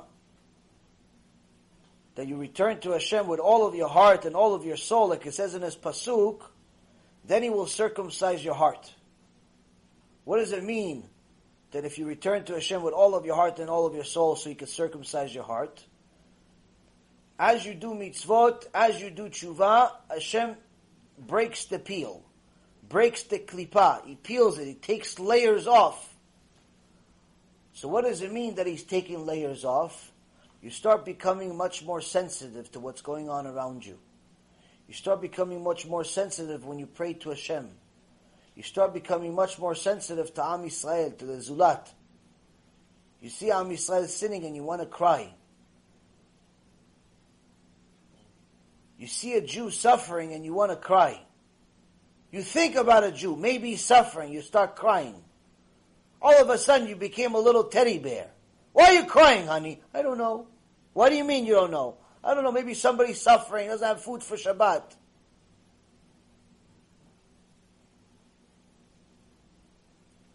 People always ask, the tzaddikim, you see them, somebody comes to them, they start crying, they don't know the person. A woman came to Rav Ovadia on a Friday. They told her, listen, it's already Friday, he's going to be with the family, then he's learning, it's too late, he can't see you. She starts hysterical, crying, please, let me see the Rav, please. She begs, she begs. They make an exception. They bring her to Rav Ovadia, and he has never seen her before. She's never seen him before. They've never seen each other before. She tells him one thing, literally, a minute. He cried the whole time with her. For hours they cried together. No one knows what happened. All they know is non-stop crying by the Rav. He cried so much with Am Yisrael when he saw people, that towards the end of his life, the family said, no more people. Can't see people. It's killing him. He sees people, he doesn't know them, but they come, they tell him their problems. My son is this, my daughter is this, my this is this. He doesn't know them. He never heard of them. Until now, they tell him the problems, he starts crying just like them. You guys heard about the soldier that was hostage for many years, Gilad Shalit? Famous story is after, finally, Baruch Hashem, he was freed. Everyone saw that he went to Rav Ovadia. And everybody asked, why Rav Ovadia, out of all people? Why did his father take him to Rav Ovadia? Why Rav Ovadia? It's not like they were close, like they weren't like a religious family, or like, why Rav Ovadia out of all people? They asked the father, why? He says, because he cried with me. I went, he didn't give me a blessing, Bezat Hashem, everything's going to be okay. He cried with me. We cried together. Cried together. When a person does tshuva, he becomes more sensitive. If you're seeing that you're not becoming more sensitive, that means there's much more work to do. It doesn't mean you're not doing tshuva, it just means there's much more work to do. But to get rid of that klipa, to get rid of that peel, first and foremost, we have to stop adding to it by making sins. Stop adding to it. Second of all, we have to start working on ourselves, making sure that what we're doing is from our heart. We're not spiritually lazy. And we have to constantly be told, oh, you should do this, you should do this, you should do this. And we constantly need instructions like 3-year-olds. Find something to do. And if you're doing it, be the best. Be the best at this mitzvah. Be the best one. It's worth it to be the best. And the reason why, somebody made a very, very smart comment on one of the videos. He says that the threshold for being a religious Jew in this generation keeps getting higher and higher. Meaning it's becoming more and more difficult to coast as a Jew. Just coast and do it. And the reason why is because it's so easy to fall that if you're just doing the bare minimum, just to get by, you go to Beit Knesset just to pray, not really because you care. You put tefillin on, but you can't wait to take them off. You already looked at the watch, but you just got to Beit Knesset. You got to the shiur, but you're not mentally prepared. You don't really care. You're just here because now you're showing face. You got to the shiur. I'm here, though. You can tell everybody. I went to the shiur Torah yesterday. What'd you learn? I'll watch it on YouTube. I'll let you know. But you were there, though, no? Yeah, I was there, but I don't remember. I was really tired. I was really tired, so I don't remember. So why don't you take notes? Yeah, I took some notes. Where are the notes? I don't know. I think I left them in the car. I think it's in the car. You left the diamond in the car? No, I left the notes. Oh, so you left the diamond in the car? No, it's the notes. Oh, so your notes are not the diamonds? Oh, so don't take them. Throw them in the garbage. If your notes for Torah are not a diamond, throw them in the garbage. It's not notes. It's garbage. It's like the receipt you get from the deli after you buy a Kit Kat bar. You throw it in the garbage. If your Torah notes are not diamonds, they're garbage. Throw them in the garbage. You don't appreciate your Torah notes? Throw them in the garbage. That means you didn't learn anything. A monkey could also write, by the way. As a matter of fact, I once saw an elephant write. I saw, I'll show you a video. Proof. I saw an elephant draw an elephant. I'm dead serious. I'll show you a video. An elephant drew an elephant. They gave him a little drawing thing. They gave him a little brush. The elephant drew an elephant. He's not getting Olam Haba, though, for drawing an elephant. You're also not getting Olam Haba just for writing notes if you don't remember anything. It's the same thing as you drew an elephant. The elephant and you, same place. If your notes are not diamonds, it's garbage. If your learning is not diamonds, it's garbage. Why? Shlomo HaMelech says, you have to chase it like you chase diamonds, like you chase treasure. If you're not chasing the emet, you're not chasing Torah, like you're chasing treasure, you're watching a movie. That's why, Rabotai, if you have to understand this. This parasha comes right before Rosh Hashanah. This parasha, this Mishnah comes right before Rosh Hashanah. Hashem is trying to teach us something critical. He's trying to tell us, if you're going to do it, if you're going to come back to me, if you're going to do tshuva, do it like you're supposed to. Put your heart into it. Put your back into it. Do something. Don't constantly wait there like a postema. Some imbecile just waits there doing nothing all day. What should I do? What should I do? Look in a book. Open a book. Figure out what to do. If you worked for a company and the company had the minutest chance of success and they saw you warming one of their chairs, by the way, you get fired. You don't get paid for warming a chair. They could put the chair in the microwave. It's cheaper.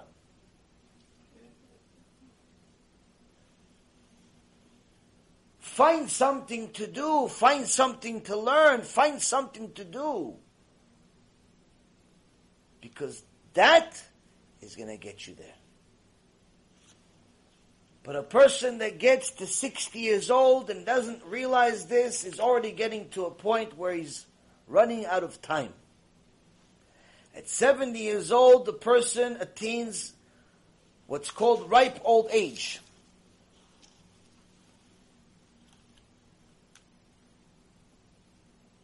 David HaMelech died at the age of 70 years old, and it says, just as it says in this Mishnah, Ben Shiv'im LeSeva, a 70-year-old attains ripe old age, says that King David died B'Seva Tova, not only at 70 years, but good 70 years. Chronicles 1, chapter 29, verse 28. But Seder Hayom says Seva also means something else. Seva also is related to the tshuva. Seva comes from the same root for the word tshuva, where a man realizes that his days are now numbered, and he starts feeling the urge to do tshuva. And the Magen Avot quotes an old philosopher that said once that when a person's hair turns white, these are the messengers of death.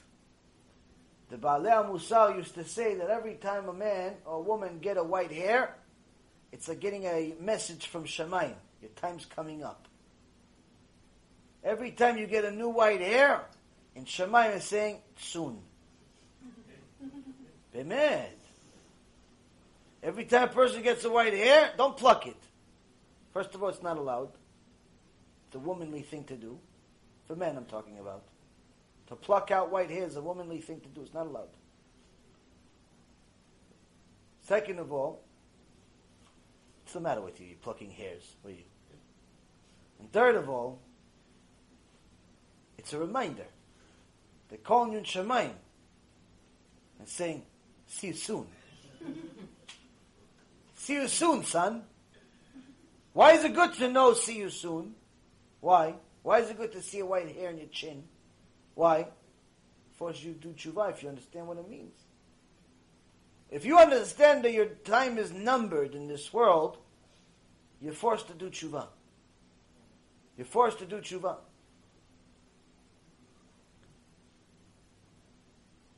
David HaMelech did not know when he's going to die. But Hashem told him you're going to die on Shabbat. And David HaMelech knew that regardless of who, what, when, and how, the only way the Yetzer Hara can have power over him is if he's not learning Torah. Because anytime he learns Torah, the Yetzer Hara is scared of him. Just like the Gemara in Masechet Brachot says, Barati Yetzer Hara, Barat Torah Tavlin.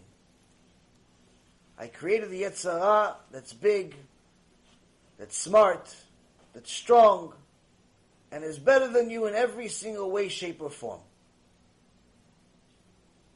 But I created the Torah as a potion to kill him. Now everybody knows this. We've said it 1.5 million times. Most likely we've said it in every lecture. Most likely every other rabbi said it in every lecture. Everybody knows the Yetzer Hara, Yetzer Hara, Yetzer Hara. How come we keep falling for him though? How come every time we get a letter in the mail, it doesn't look so right, it's a debt collector, or it's a disc collector, or it's something's wrong, and Yetzer Hara tries to interfere in some way or another in our life. Our wife yells at us, our husband yells at us, the kids spill all the pasta on the floor, the IRS knocks on your door, something happens, the Yetzer Hara falls. How come we fall every time? How come? How come the Yetzer Hara doesn't fall? Do you ever ask yourself that? How come the Yetzer Hara keeps going, even if you beat him? The Gemara says the Yetzer Hara is like a fly on your heart. No matter how many times you shoo him away, he's still coming back like a fly. And why in your heart? Because he tries to steer your heart in the wrong direction. How come the Yetzer Hara doesn't stop? Why is the Yetzer Hara like a fly?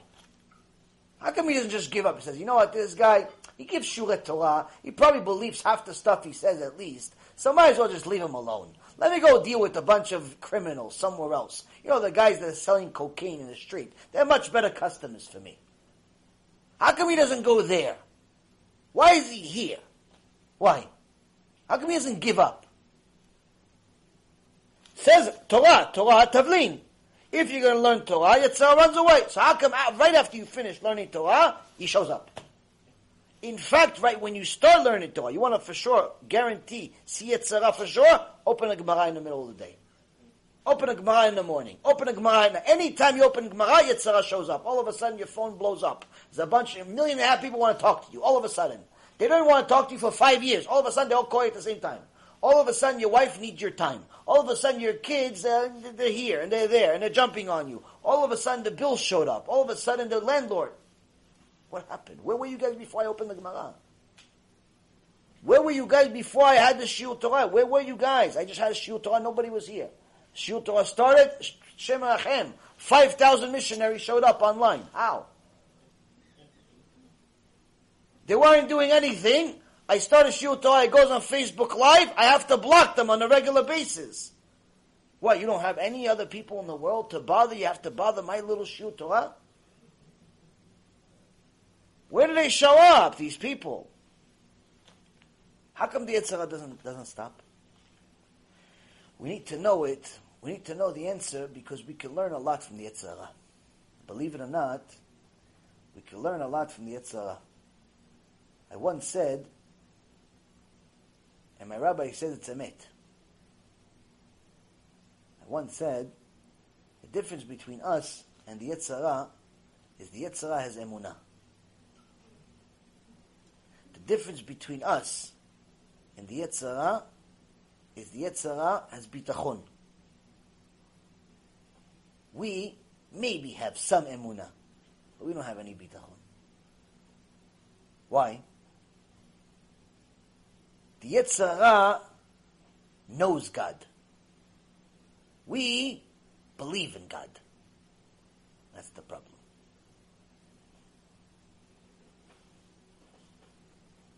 The Yetzirah knows that Hashem is El Melech Ne'eman. The Yetzirah knows that Hashem gave him a job and Hashem delivers on his promise. He knows for sure that Hashem will punish the wicked. He knows for sure that Hashem will reward the righteous. He knows for sure that there are certain things that need to be done. And he never ever gives up because he knows God. We believe in God. Believe means that we believe him up to a certain extent until we don't believe. Until we're not so sure. We're not so sure. We don't have that much bitachon, that much confidence. We believe that he helps, but maybe we don't have the confidence that he's going to help us. He's going to help other people. We believe that he's glorious and he does all these wonderful things, but we don't really know for sure and have all the confidence that he really cares about whether I eat this or I eat this. The Yetzirah knows. We believe. That's the problem. The Yetzirah continues to do his job day and night without ever giving up. And he will never give up. Why? Because he has knowledge of God. We, Rabotai Yekarim, barely have any belief. But the Torah Kedosha tells us, V'yadata et Hashem Elokecha. You must know your God, not believe in him. We have to work on ourselves to get to knowledge. How do you get to knowledge? Learn from the Yetzirah. If he's confident enough to know that God wants you to do something, he's going to come and interfere. So the fact that he's interfering, that's enough knowledge for you to keep going. If he is already there at 6 o'clock in the morning telling you, go back to sleep, go back to sleep, go back to sleep, you answer like the Chafetz Chaim answered him. He says, you're right, I want to go back to sleep. But then I look at you, and you're up. How come you're up working for Hashem, and how could I not be working for Hashem? You said I'm old. I'm only 70, 80, 90 years old. You're 5,000. And you're already up. If the Yetzirah has enough understanding and knowledge that Hashem wants you to do something, He's going to interfere. And if He is here to interfere, that is what you should base your emunah on to get it to bitachon, to get it to knowledge of Hashem. Because if He's there, that means that He knows it's going to happen. He knows there's something good here. He knows there's something good here. He's going to interfere. If He's not interfering, if you do a campaign and you raise $1.5 million in 24 hours somehow, and you tell people it's for kiruv, and you actually got the money, by the way, you're not doing kiruv. By the way, Yetzirah didn't even bother you. Why? Because if it was really for kiruv, you're not raising $1.5 million in a day. It'll never happen. It'll never happen. Someone came to the Chafetz Chaim one time and he said, Kvod Harav, I don't understand. I went, I tried to raise some money for the yeshiva. And I went from door to door to door. $1 here, $2 here. The Gvir gave me $8. But then I see by the time I finally raised a few shekels, I see Mr. Smith from the next neighborhood just got a grant for $100 million to open a university. Why is it that I have to travel half the world to raise a few measly shekels that are going to be spent by the time I got them? And Mr. Smith can get $100 million grant to open some university that's going to teach people that they came from monkeys. How does there justice in the world? How does Hashem allow such things to happen? The Chafetz Chaim answers him and he says, in the Torah, we have something called the places, the miklat, where people that killed somebody by accident, that want to escape the family from taking revenge against them of the person they killed, they can go to the mountains and hide there.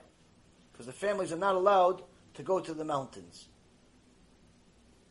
Ira Miklat, the city of, chambers where they literally, these people are allowed, they protect them. Because if, let's say, for example, somebody was working with another person, and he dropped a hammer from the roof, by accident he dropped it, and it fell on his partner's head and he killed him. And he didn't do it on purpose. That doesn't change the outcome. The guy still died. According to halacha, if the family kills the guy that killed, let's say, their relative, they're not guilty. Why?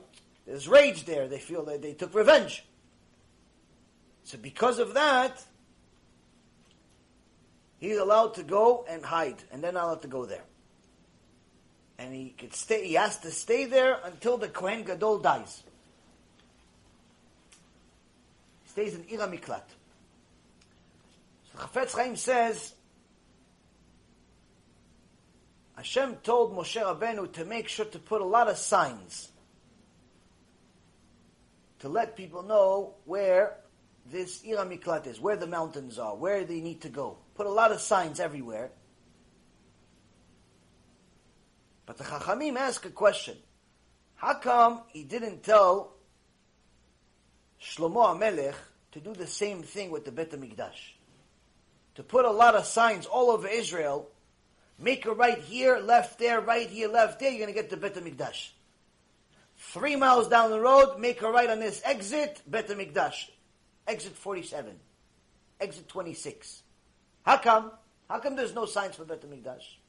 He says, from here we understand the mind of Hashem and what's Hashem's thinking. How? Our capabilities, of course.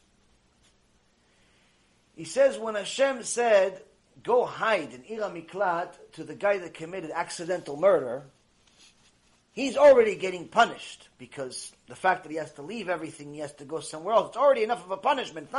It's not a purposeful murder. If a purposeful murder, then it's death penalty. But it's accidental, but still there's a punishment, and he has to go to the mountains. For not having enough care, not having enough, being careful enough, he's getting a punishment, he has to go. But that punishment ends over there. Meaning that him getting embarrassed for being an accidental murderer, that's additional, he doesn't deserve that embarrassment.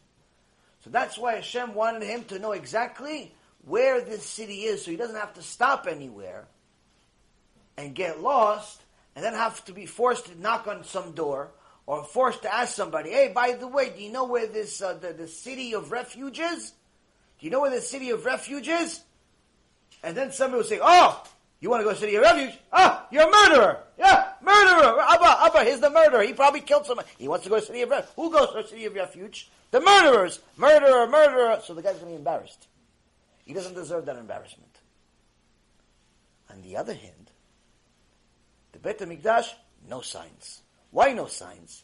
Because Hashem wants them to knock on every door. He wants them to get lost. Why does he want them to get lost? Because he wants them to go knock on the door and says, hey, mister, do you know where the Beit HaMikdash is? How do I get to the Beit HaMikdash from here? And then the little boy says, Abba, I want to go to Beit HaMikdash. Ah, you know what? We should go to the Beit HaMikdash. We haven't been there in a while. Let's go. The next thing you know, they got lost so many times on the way to Beit HaMikdash, instead of 2 people, it's 30,000. That's the point. So the Chafetz Chaim tells a student, he says, you see, the university, Hashem doesn't want anyone to know about it. So he gives the guy $100 million in one shot. Just be quiet with your monkeys. Take your $100 million, build your building, and live a purposeless life. Be quiet. But you, that are publicizing Torah, that are mezakeh rabim, that get Am Yisrael to come back to their Father in heaven, He doesn't just want you to fulfill the mitzvah of teaching and learning. He wants you to fulfill the mitzvah of sharing. Sharing the mitzvah by getting lost. And therefore you're going to go from house to house to house to house, $2, $10, $20, $100, $1,000. And little by little, one day you're going to get to the big amount. But also, along the way, 30,000 people would have contributed to this big mitzvah. When a person reaches the age of 70, these are some of the things that he has to take into account. Because time is running out.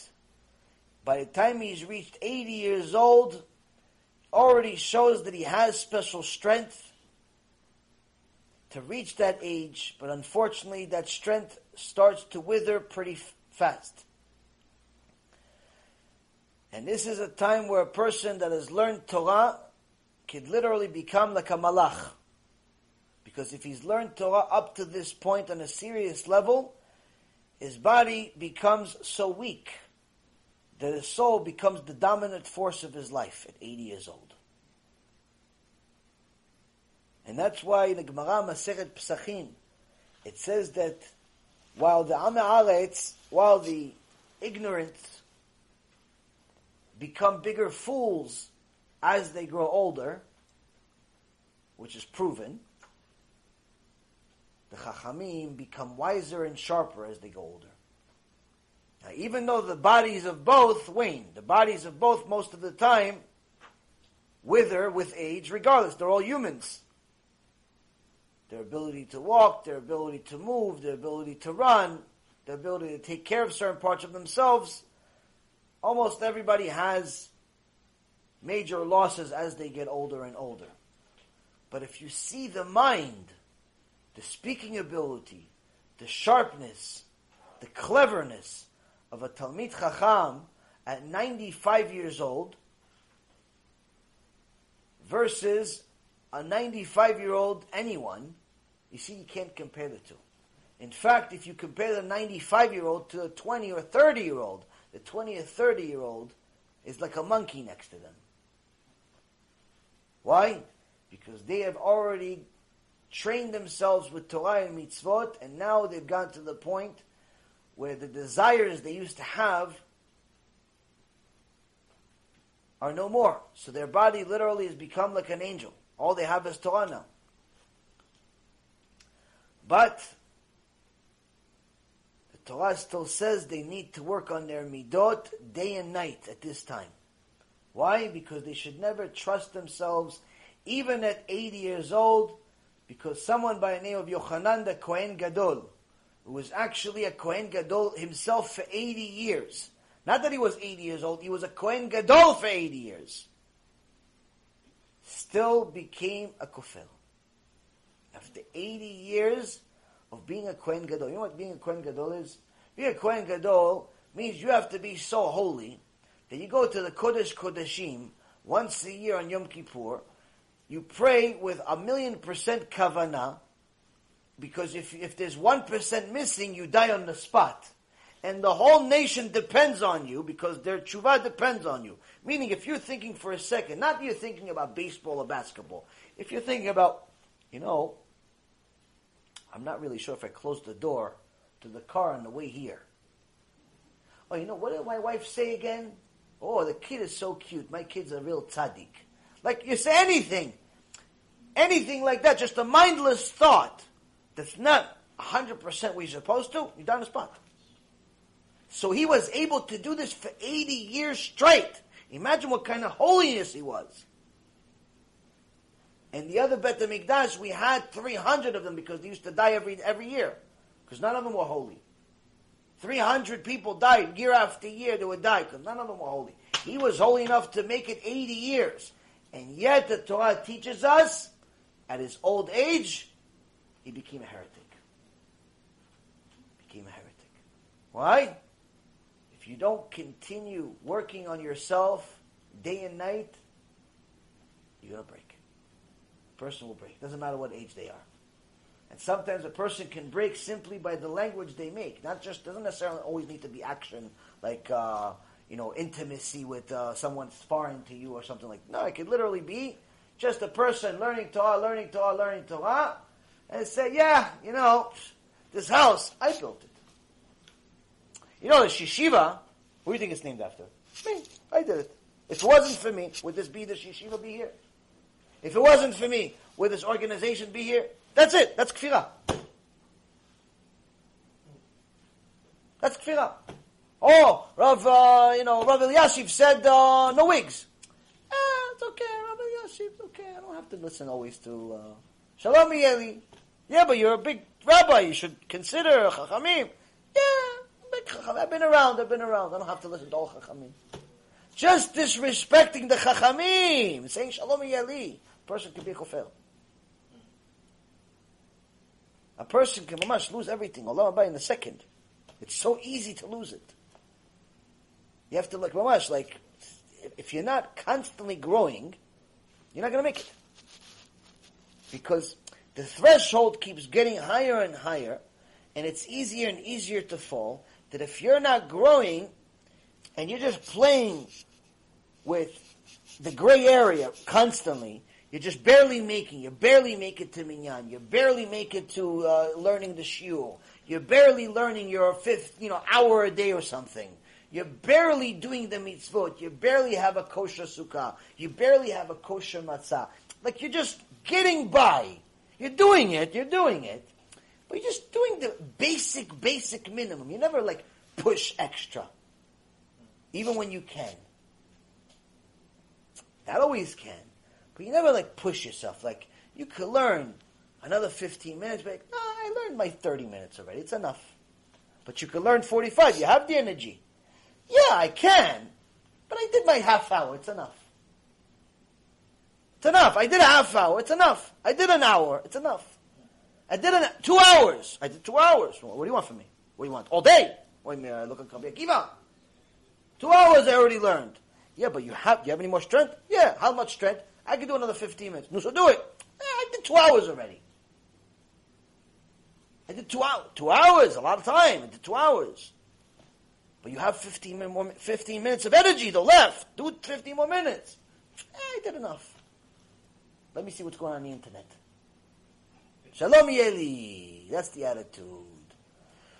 That's an attitude that destroys you. That's an attitude that destroys us because we're constantly trying to do just enough to get by. Just enough to get by. Now, even though that attitude, at least al-vayal, all Alam Yisrael, to do just enough to get by, the problem with that attitude is that it's very, very dangerous, because if you're constantly just getting by in life, that also means that you can simply just fail, and everything collapses just as easily, because there isn't enough of a threshold, there isn't enough of a safety net. If a person goes, if he's in a business world, and he just goes just to make enough to survive, he wants to be a teacher, and he's going to make $40,000 a year, because that's just enough for him to eat, assuming he's going to be single for the rest of his life. Or he's going to go work at some company, and he's never going to ask for a promotion. He's just going to do whatever they say, and he's there for 20 years as a secretary, 20 years in a mailroom, 20 years he's doing something. He never changes. He's comfortable with his $55,000 a year. He's comfortable with his $70,000 a year, because every year they add another $5,000 or $10,000 to his 401k. Every year he's able to take one vacation a year, and he lives a very comfortable, peaceful life. The problem with that type of mentality is that you leave no room for error. When you just coast with the minimum and you never push yourself extra, you leave no room for error, meaning that as soon as there is a crash to the system that you have become accustomed to, everything that you've built goes to zero. And that is what happened to a lot of people that worked 30, 40 years at big companies. After the crash of 2007, many of them had to go back to work. And the reason why is because they literally built just enough to survive financially. Now, le'avdil, even more so in the religious world.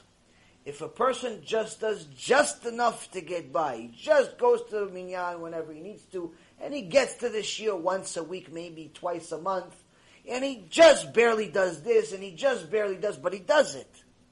The problem with that system is that as soon as there is a test in his life, as soon as he has money problems, marriage problems, children problems, health problems, or countless other problems that are part of life, his just barely making it becomes the heck with it.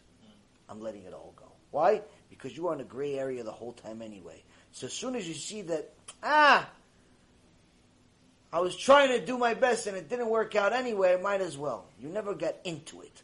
You never built a cushion with anything. I'm not saying you need to be the biggest chassid in the world and be a machmir on every mitzvah. That we're not saying. But there are certain things you can push yourself to do extra. There are certain things you should push yourself to do extra. And that's what a person needs to do, because by the time he gets to 80 years old, he's now stooped over. He's now a person that has almost missed out on his entire life, unless he's chacham. And by the time he's tish'im lashuach, lashuach means he becomes stooped over. He doesn't have the physical abilities to do what he used to do. He doesn't have the physical abilities to push himself that extra 15 minutes that he was able to do when he was 25. To push himself to go to the shiur that he was able to do when he was 35. To push himself to do an extra mitzvah that he was able to do when he was 45. He can't do it anymore. All of those easy mitzvot when he was 25 are now impossible when he's 90. And then the Mishnah says, Ben mea keilu met v'avaru batal min ha'olam. That a person that reached 100 years old is as if he was dead and passed away and ceased from the world. Because the person approaches the age of 100, unless he's a Talmid Chacham with an enormous amount of Siyata Dishmaya, his mental faculties and physical strength start to fail him. It's not just his physical part, it's now his mental part. Unfortunately, in today's age, you will notice that Alzheimer's and dementia have become much, much more common, even in younger ages. It's 60 years old, 55 years old, 65 years old. In the old days, It was much older ages. Now it's young people.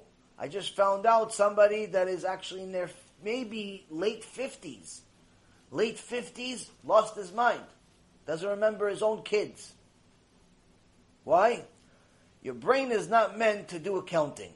Your brain is not meant to be a stock trader. Your brain is meant to do the will of Hashem. As soon as Hashem decides you're not using it anyway for this reason, He simply takes it away. So a person at 100 years old, unless he's glued to Torah and he has an enormous amount of blessing from Shamayim, he's one of the Gdolei Ador, now becomes physically and mentally unable.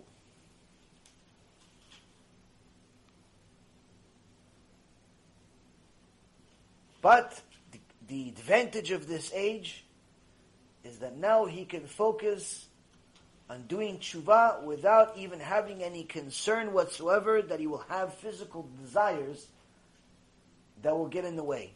Because at 100 years old, you simply do not have any physical desires.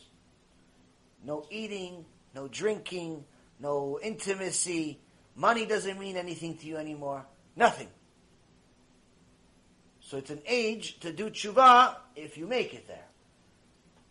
But the difference is that a person needs to evaluate. Let's say you got to 100 and a secular person got to 100. Who had a better life? Let's say the secular person got to 100 years old and for every year that he lived, he had $1 million. So at 100 years old, he's going to die with $100 million in the bank. And you, for every year that you lived 100 years, you have $1. So at 100 years old, you have $100. Who lived a better life? The guy with Torah or the guy without Torah? Now both are going to die and going to be put into a little box and then put in the ground, 6 feet under. Meaning that the bank account of the rich one or the poor one are both meaningless. They can't help either person. They're dead.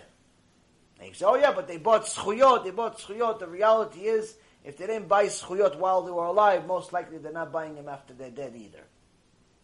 A person that waits to die before he has any merits is not going to have any merits even after he dies. So, you can't say, no, but because he has $100 million, he's going to do a lot of good things after it. If he didn't do a lot of good things while he was alive, he's not going to do a lot of good things when he's dead. So then you compare examples. I told you guys a couple of weeks ago. Avot Yashiv, when he died, he had 1,000 grandkids that he left behind. 1,000 grandkids. At the same time, he was 102 years old. At the same time, the Prime Minister of Israel, his father, Bibi Netanyahu's father, also died. Also at 102 years old. He left 4 grandkids. Now, as far as money is concerned, I'm sure that Netanyahu had much more money than Eliashiv.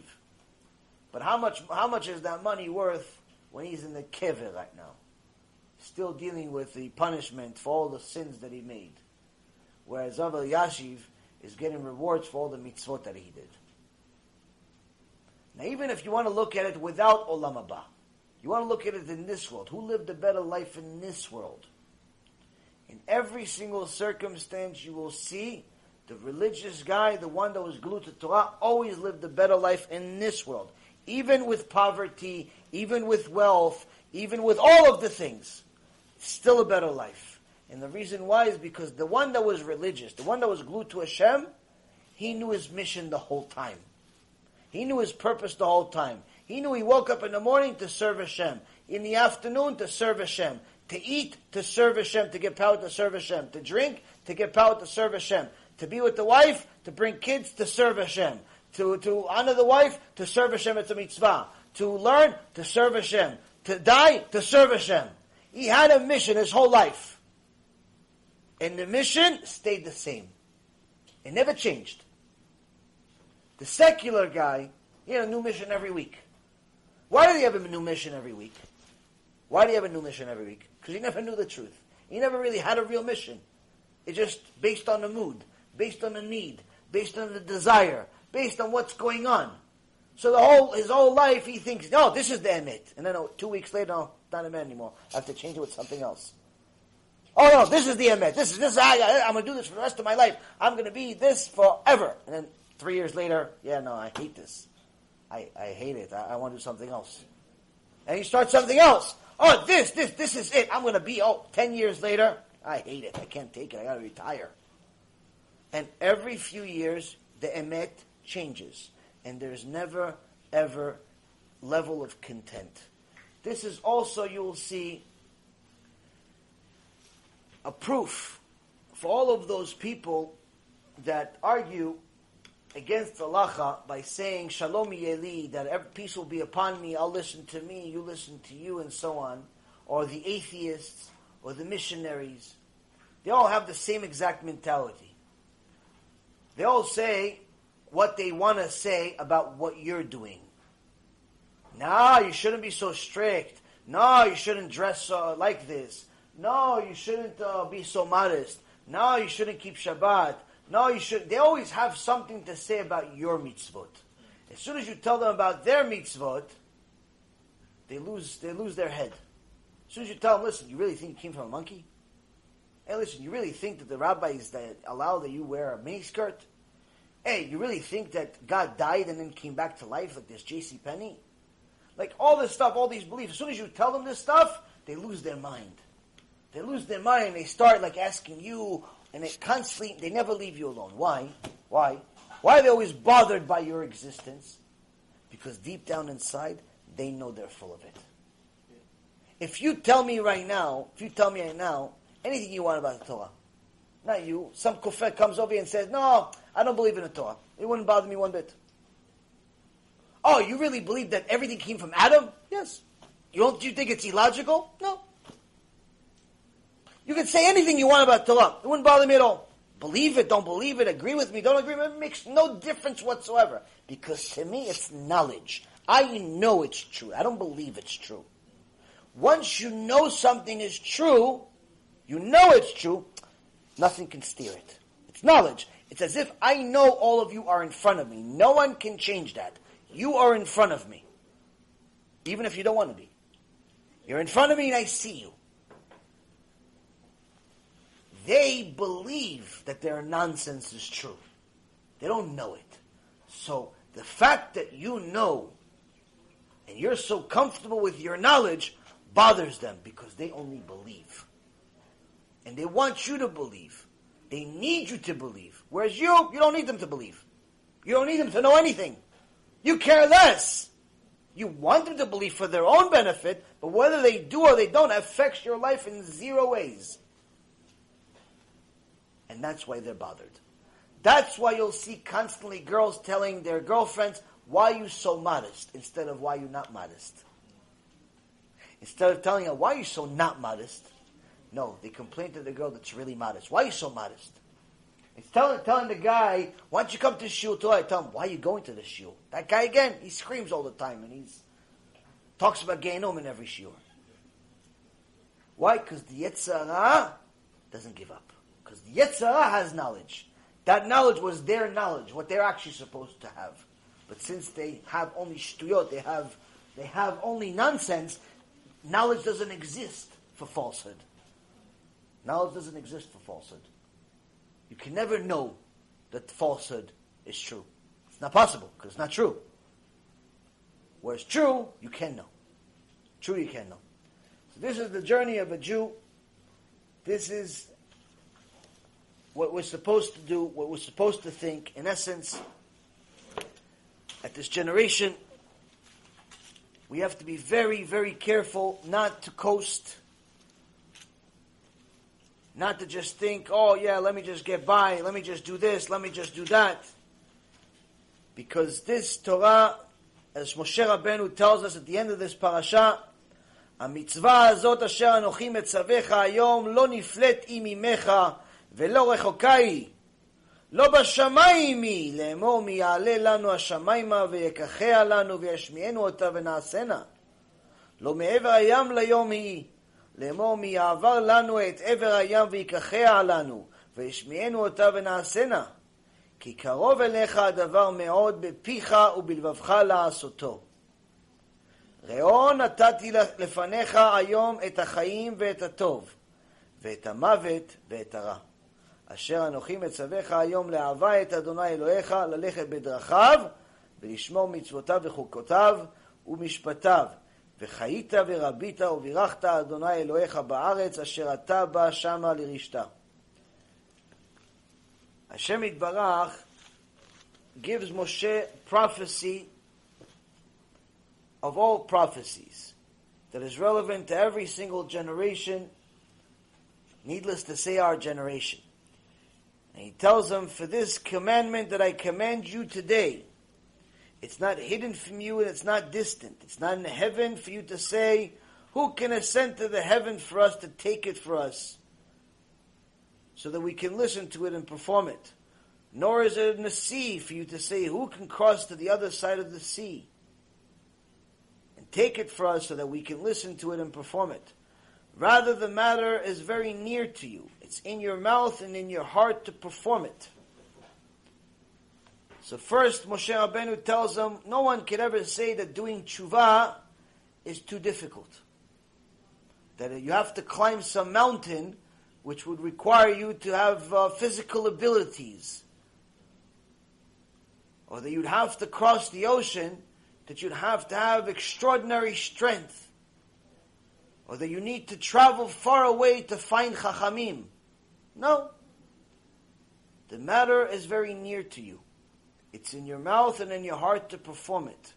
Meaning, it's in your mouth because you already were taught. The Gemara in Masechet Nedarim, Masechet Nida, page 30, says that the baby is taught the entire Torah in the womb of his mother during the 9 months that he's there.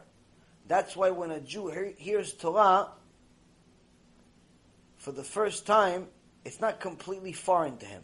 And the more he learns Torah, the more he becomes familiar with it, not as if it's new, but rather he's familiar with it. He's heard it before. He's heard this.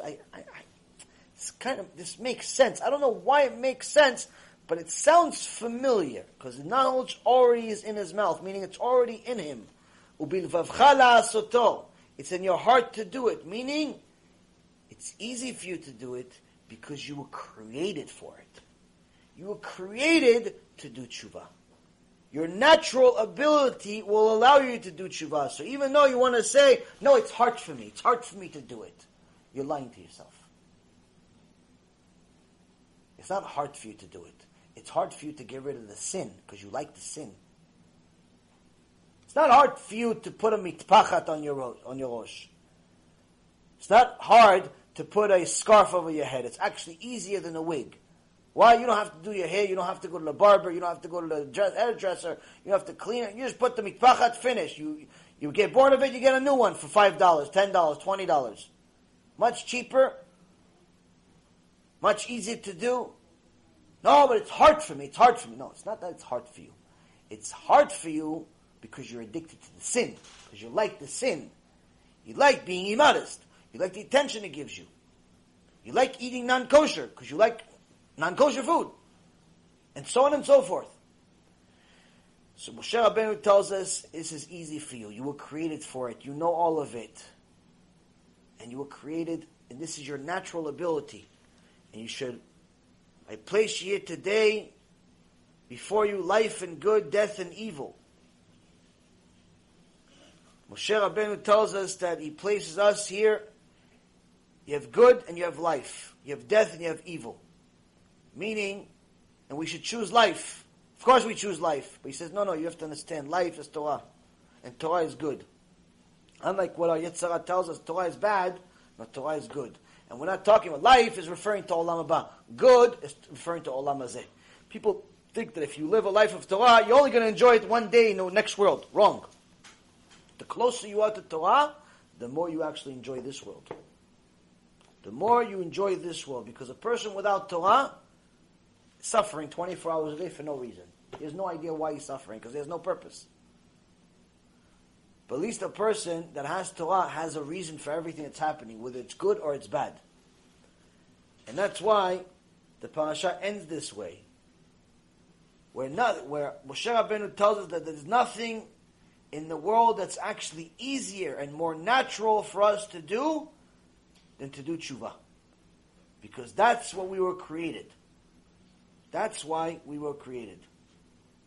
And if we treat the Torah like it's diamonds, when we have a mitzvah opportunity, we chase it like it's diamonds, then we'll perform it like it's diamonds. Then we'll connect to it like it's diamonds. And that way, we can live an entire life, Be'ezrat Hashem, that's full and it's happy and it's extraordinary, with or without material wealth, with or without all the other stuff. And that, Rabotai, is the most important.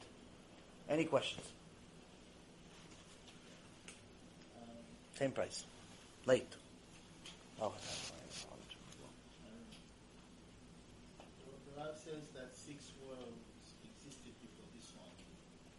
And the Chachamim alludes to this life, this world, like a corridor to the next world. Mm-hmm. And we know that the creation has 7 days and 6 days. And also, in the Zohar, Rabbi Shimon Bar Yochai talks about Shabbat, which will be the next world. Which we also see in when we're saying Birkat Hamazon on Shabbat, the day that will be all Shabbat. Could it be said that this world is Erev Shabbat? That's what, in essence, the Chachamim that talk about the end of times, and even though we're not allowed to pinpoint the time of when Mashiach is going to come, they use the time that this world has been around in order to explain how we know that this is the last generation. That David HaMelech says that each 1,000 years for man is like one day for Hashem. And the Chachamim say that this is the last world, the 7th world out of all of the worlds. And the Mashiach will come, the ultimate salvation will come before Shabbat. So what does it mean before Shabbat? Is he going to come on a first day, on a second day, on a Monday, Tuesday, Wednesday? What day is he going to come? He says no. They calculate based on the years. So just like each 1,000 years in our life is one day in Hashem's eyes. Not that he's bound to time, but that's what David HaMelech explains. So every 1,000 years is counted as one day, which means that 5,778 years have passed. So 5,000 means that 5 days out of the week have completed. That means that Sunday, Monday, Tuesday, Wednesday, Thursday, complete. 5 days are completed out of 7 days, right? But then we still have 770, almost 79, right? So now 750 is 3/4 of 1,000, right? It's 3/4 of the full one. So what is 3/4 of 24 hours? 3/4 of 24 hours, 3/4 of 24 is 18. What's 18 in clock? 6. But now we still have, from 50 to 79, we still have 29. I did the calculation one time, is that it's approximately every 41 years. 41 years rounded off to the next number. Next hour. Every 41 years is the next hour.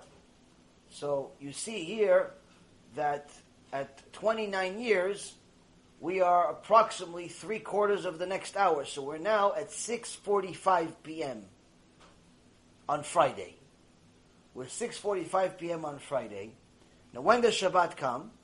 In Am Yisrael, it changes throughout the year. It depends on the Jewish hour. It depends where you are in the world. But the Chachamim say it's based on Israel. So even if you calculate it as if, let's say, for example, Shabbat comes in at the latest time in Israel throughout the whole year, let's say, 8 o'clock or 7:30, that still means that it's within our lifetime. Because every hour is 41 years. So even if you go from 6:45 to the latest, let's say 7:45, maximum is 41 years. It's meaning our lifetime. We cannot put a pinpoint exactly when and who and what, but the point being is that you can see here how the sages were able to use the knowledge of the different worlds from before, the days of in relation to Hashem and Mashiach, and connect all of those dots to have an understanding of why we must do tshuva immediately. Because Shabbat's about to come in. And it said, Mashiach will come before Shabbat. So even if Shabbat is in 41 years from now, it doesn't mean that it's 41 years from now. Because Mashiach is coming before Shabbat. What do you think Mashiach is like us? He just gets into Shabbat last minute. What do you think he just gets in last minute? Mashiach, maybe he's Machmir, he brings Shabbat an hour early. So the point is, Avotai, is that it's all of this knowledge is always connected to something. That's the genius of the Chachamim. That's the genius of the Chachamim. Next question.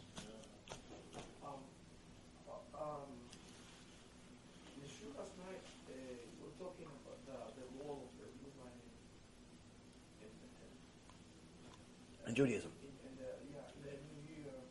Can you explain a little bit more about it, changing the participation to the service of this?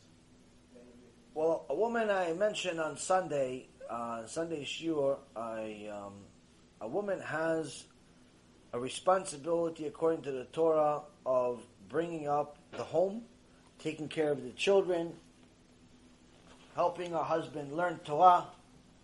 That's her responsibility. Because that responsibility is so extraordinary and takes so much time and effort, a woman is not obligated to fulfill mitzvot that are bound to time. So she's not obligated to lay tefillin. She's not obligated to pray with a minyan. She's not obligated to do a lot of mitzvot that are bound to time. She's much less mitzvot, very similar to a child. That's not because she's inferior, chas v'shalom. It's actually because she's superior. She is the foundation of the home. That's why in the Gemara, another name that some of the sages call their wives is bait. What does bait mean? Home. Meaning they didn't talk about, I'm home. They said, where's my home? Wherever my wife is. That's my home. She's my bait. A person that has shlom bait, that means that his bait is happy. Can't be a shlom bait without a bait that's happy, without a wife that's happy. So the wife has an extraordinary obligation to make sure that the Torah continues from generation to generation, that the holidays are celebrated. Now, if a woman goes to the synagogue, like many women do today, then first and foremost, she'll realize that the synagogue is not what she thought it was. Meaning that people are not quiet, especially on the woman's side. Because even if the women themselves are quiet, sometimes, once in a blue moon, they're quiet, they're kids that they brought to shul with them, because now somebody has to bring the kids. You can't just leave the kid by themselves. He's 3, 4, 5, 6, 7 years old. So you brought the kid with you. So the kid came with the wife also to the shul, and the kid is not quiet, so you have to give him crackers, and bamba, and bisli, and bamba, and he makes the noises with the crackers, and he makes the noises with the wrappers, and he's jumping on your head, and he's jumping everywhere. So then no one has any attention. So the women themselves that are feeding the kids as if they never ate in their life, they start chit-chatting. Oh, you use bamba? No, I use bisli. Yeah, he likes bisli. Yeah, he likes bamba. Oh, I like your dress. Oh, they start chit-chatting. And what they realize is that by the time the prayer is over, they forgot to pray. They talked a lot, but they forgot to pray. But now they have to run home. They have to run home. Why? Because they have to prepare the meal. The meal that they cooked and cleaned the last few days, they have to actually set the table. So they get to the home and they set the table, and in reality, they missed on their chance to fulfill their obligation. What is their obligation in the holiday? Obligation in the holiday is, number one, prepare the home. Prepare the home for the holiday. Make it look good. Make delicious food. If you don't know how to cook, order delicious food. Make sure the house looks like you're ready for the King of Kings to show up. Make sure that there is good mood. Even more important than the way things look, and whether there's gold chandeliers or they're made out of plastic. That doesn't matter as much. The feeling needs to be as if you're ready for royalty to show up. You're ready for the King of Kings to judge you right here. Why? Because there's a good mood in the house.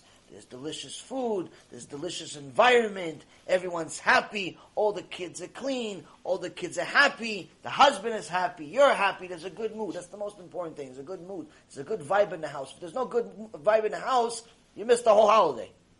It's Tisha, might as well be Tisha B'Av.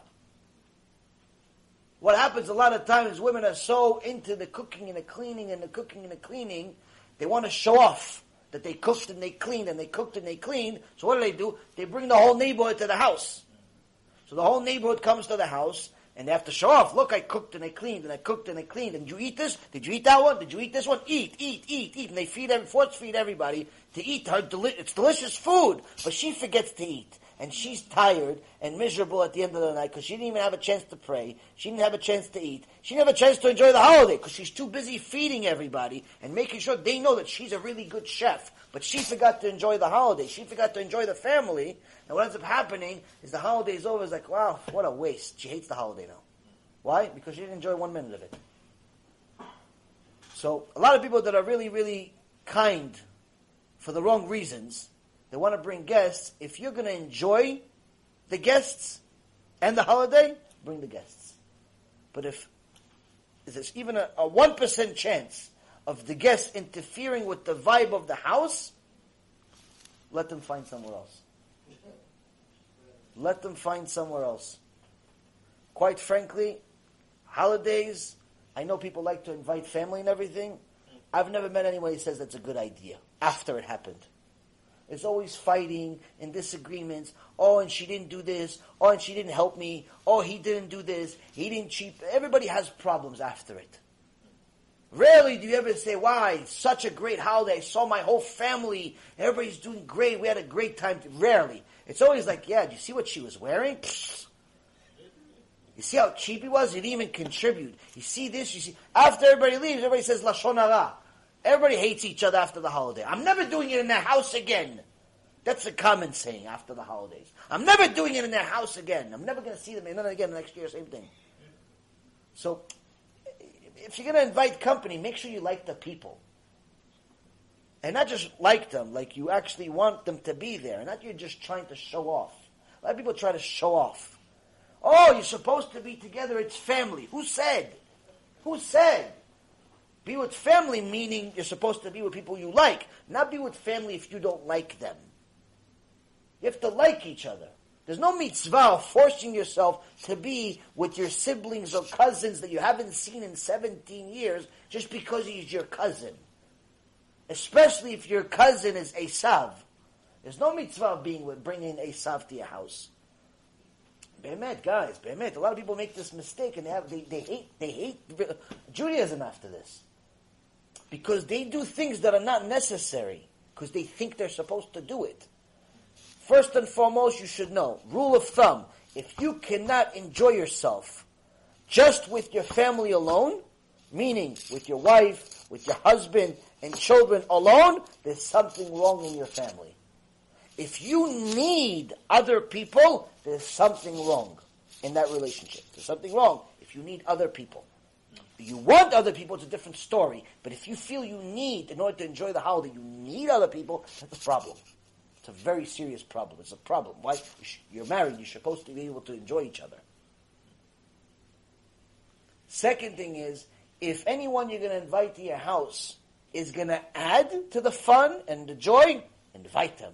If they're annoying and obnoxious and they cause traumatizing experiences to the family, why are you inviting them? Oh, yeah, there's nowhere else to go. Okay, you should learn how to behave then. What am I tell you? You should learn by now. Yeah, but he's already 70, he hasn't learned. Okay, so I'll learn by 80.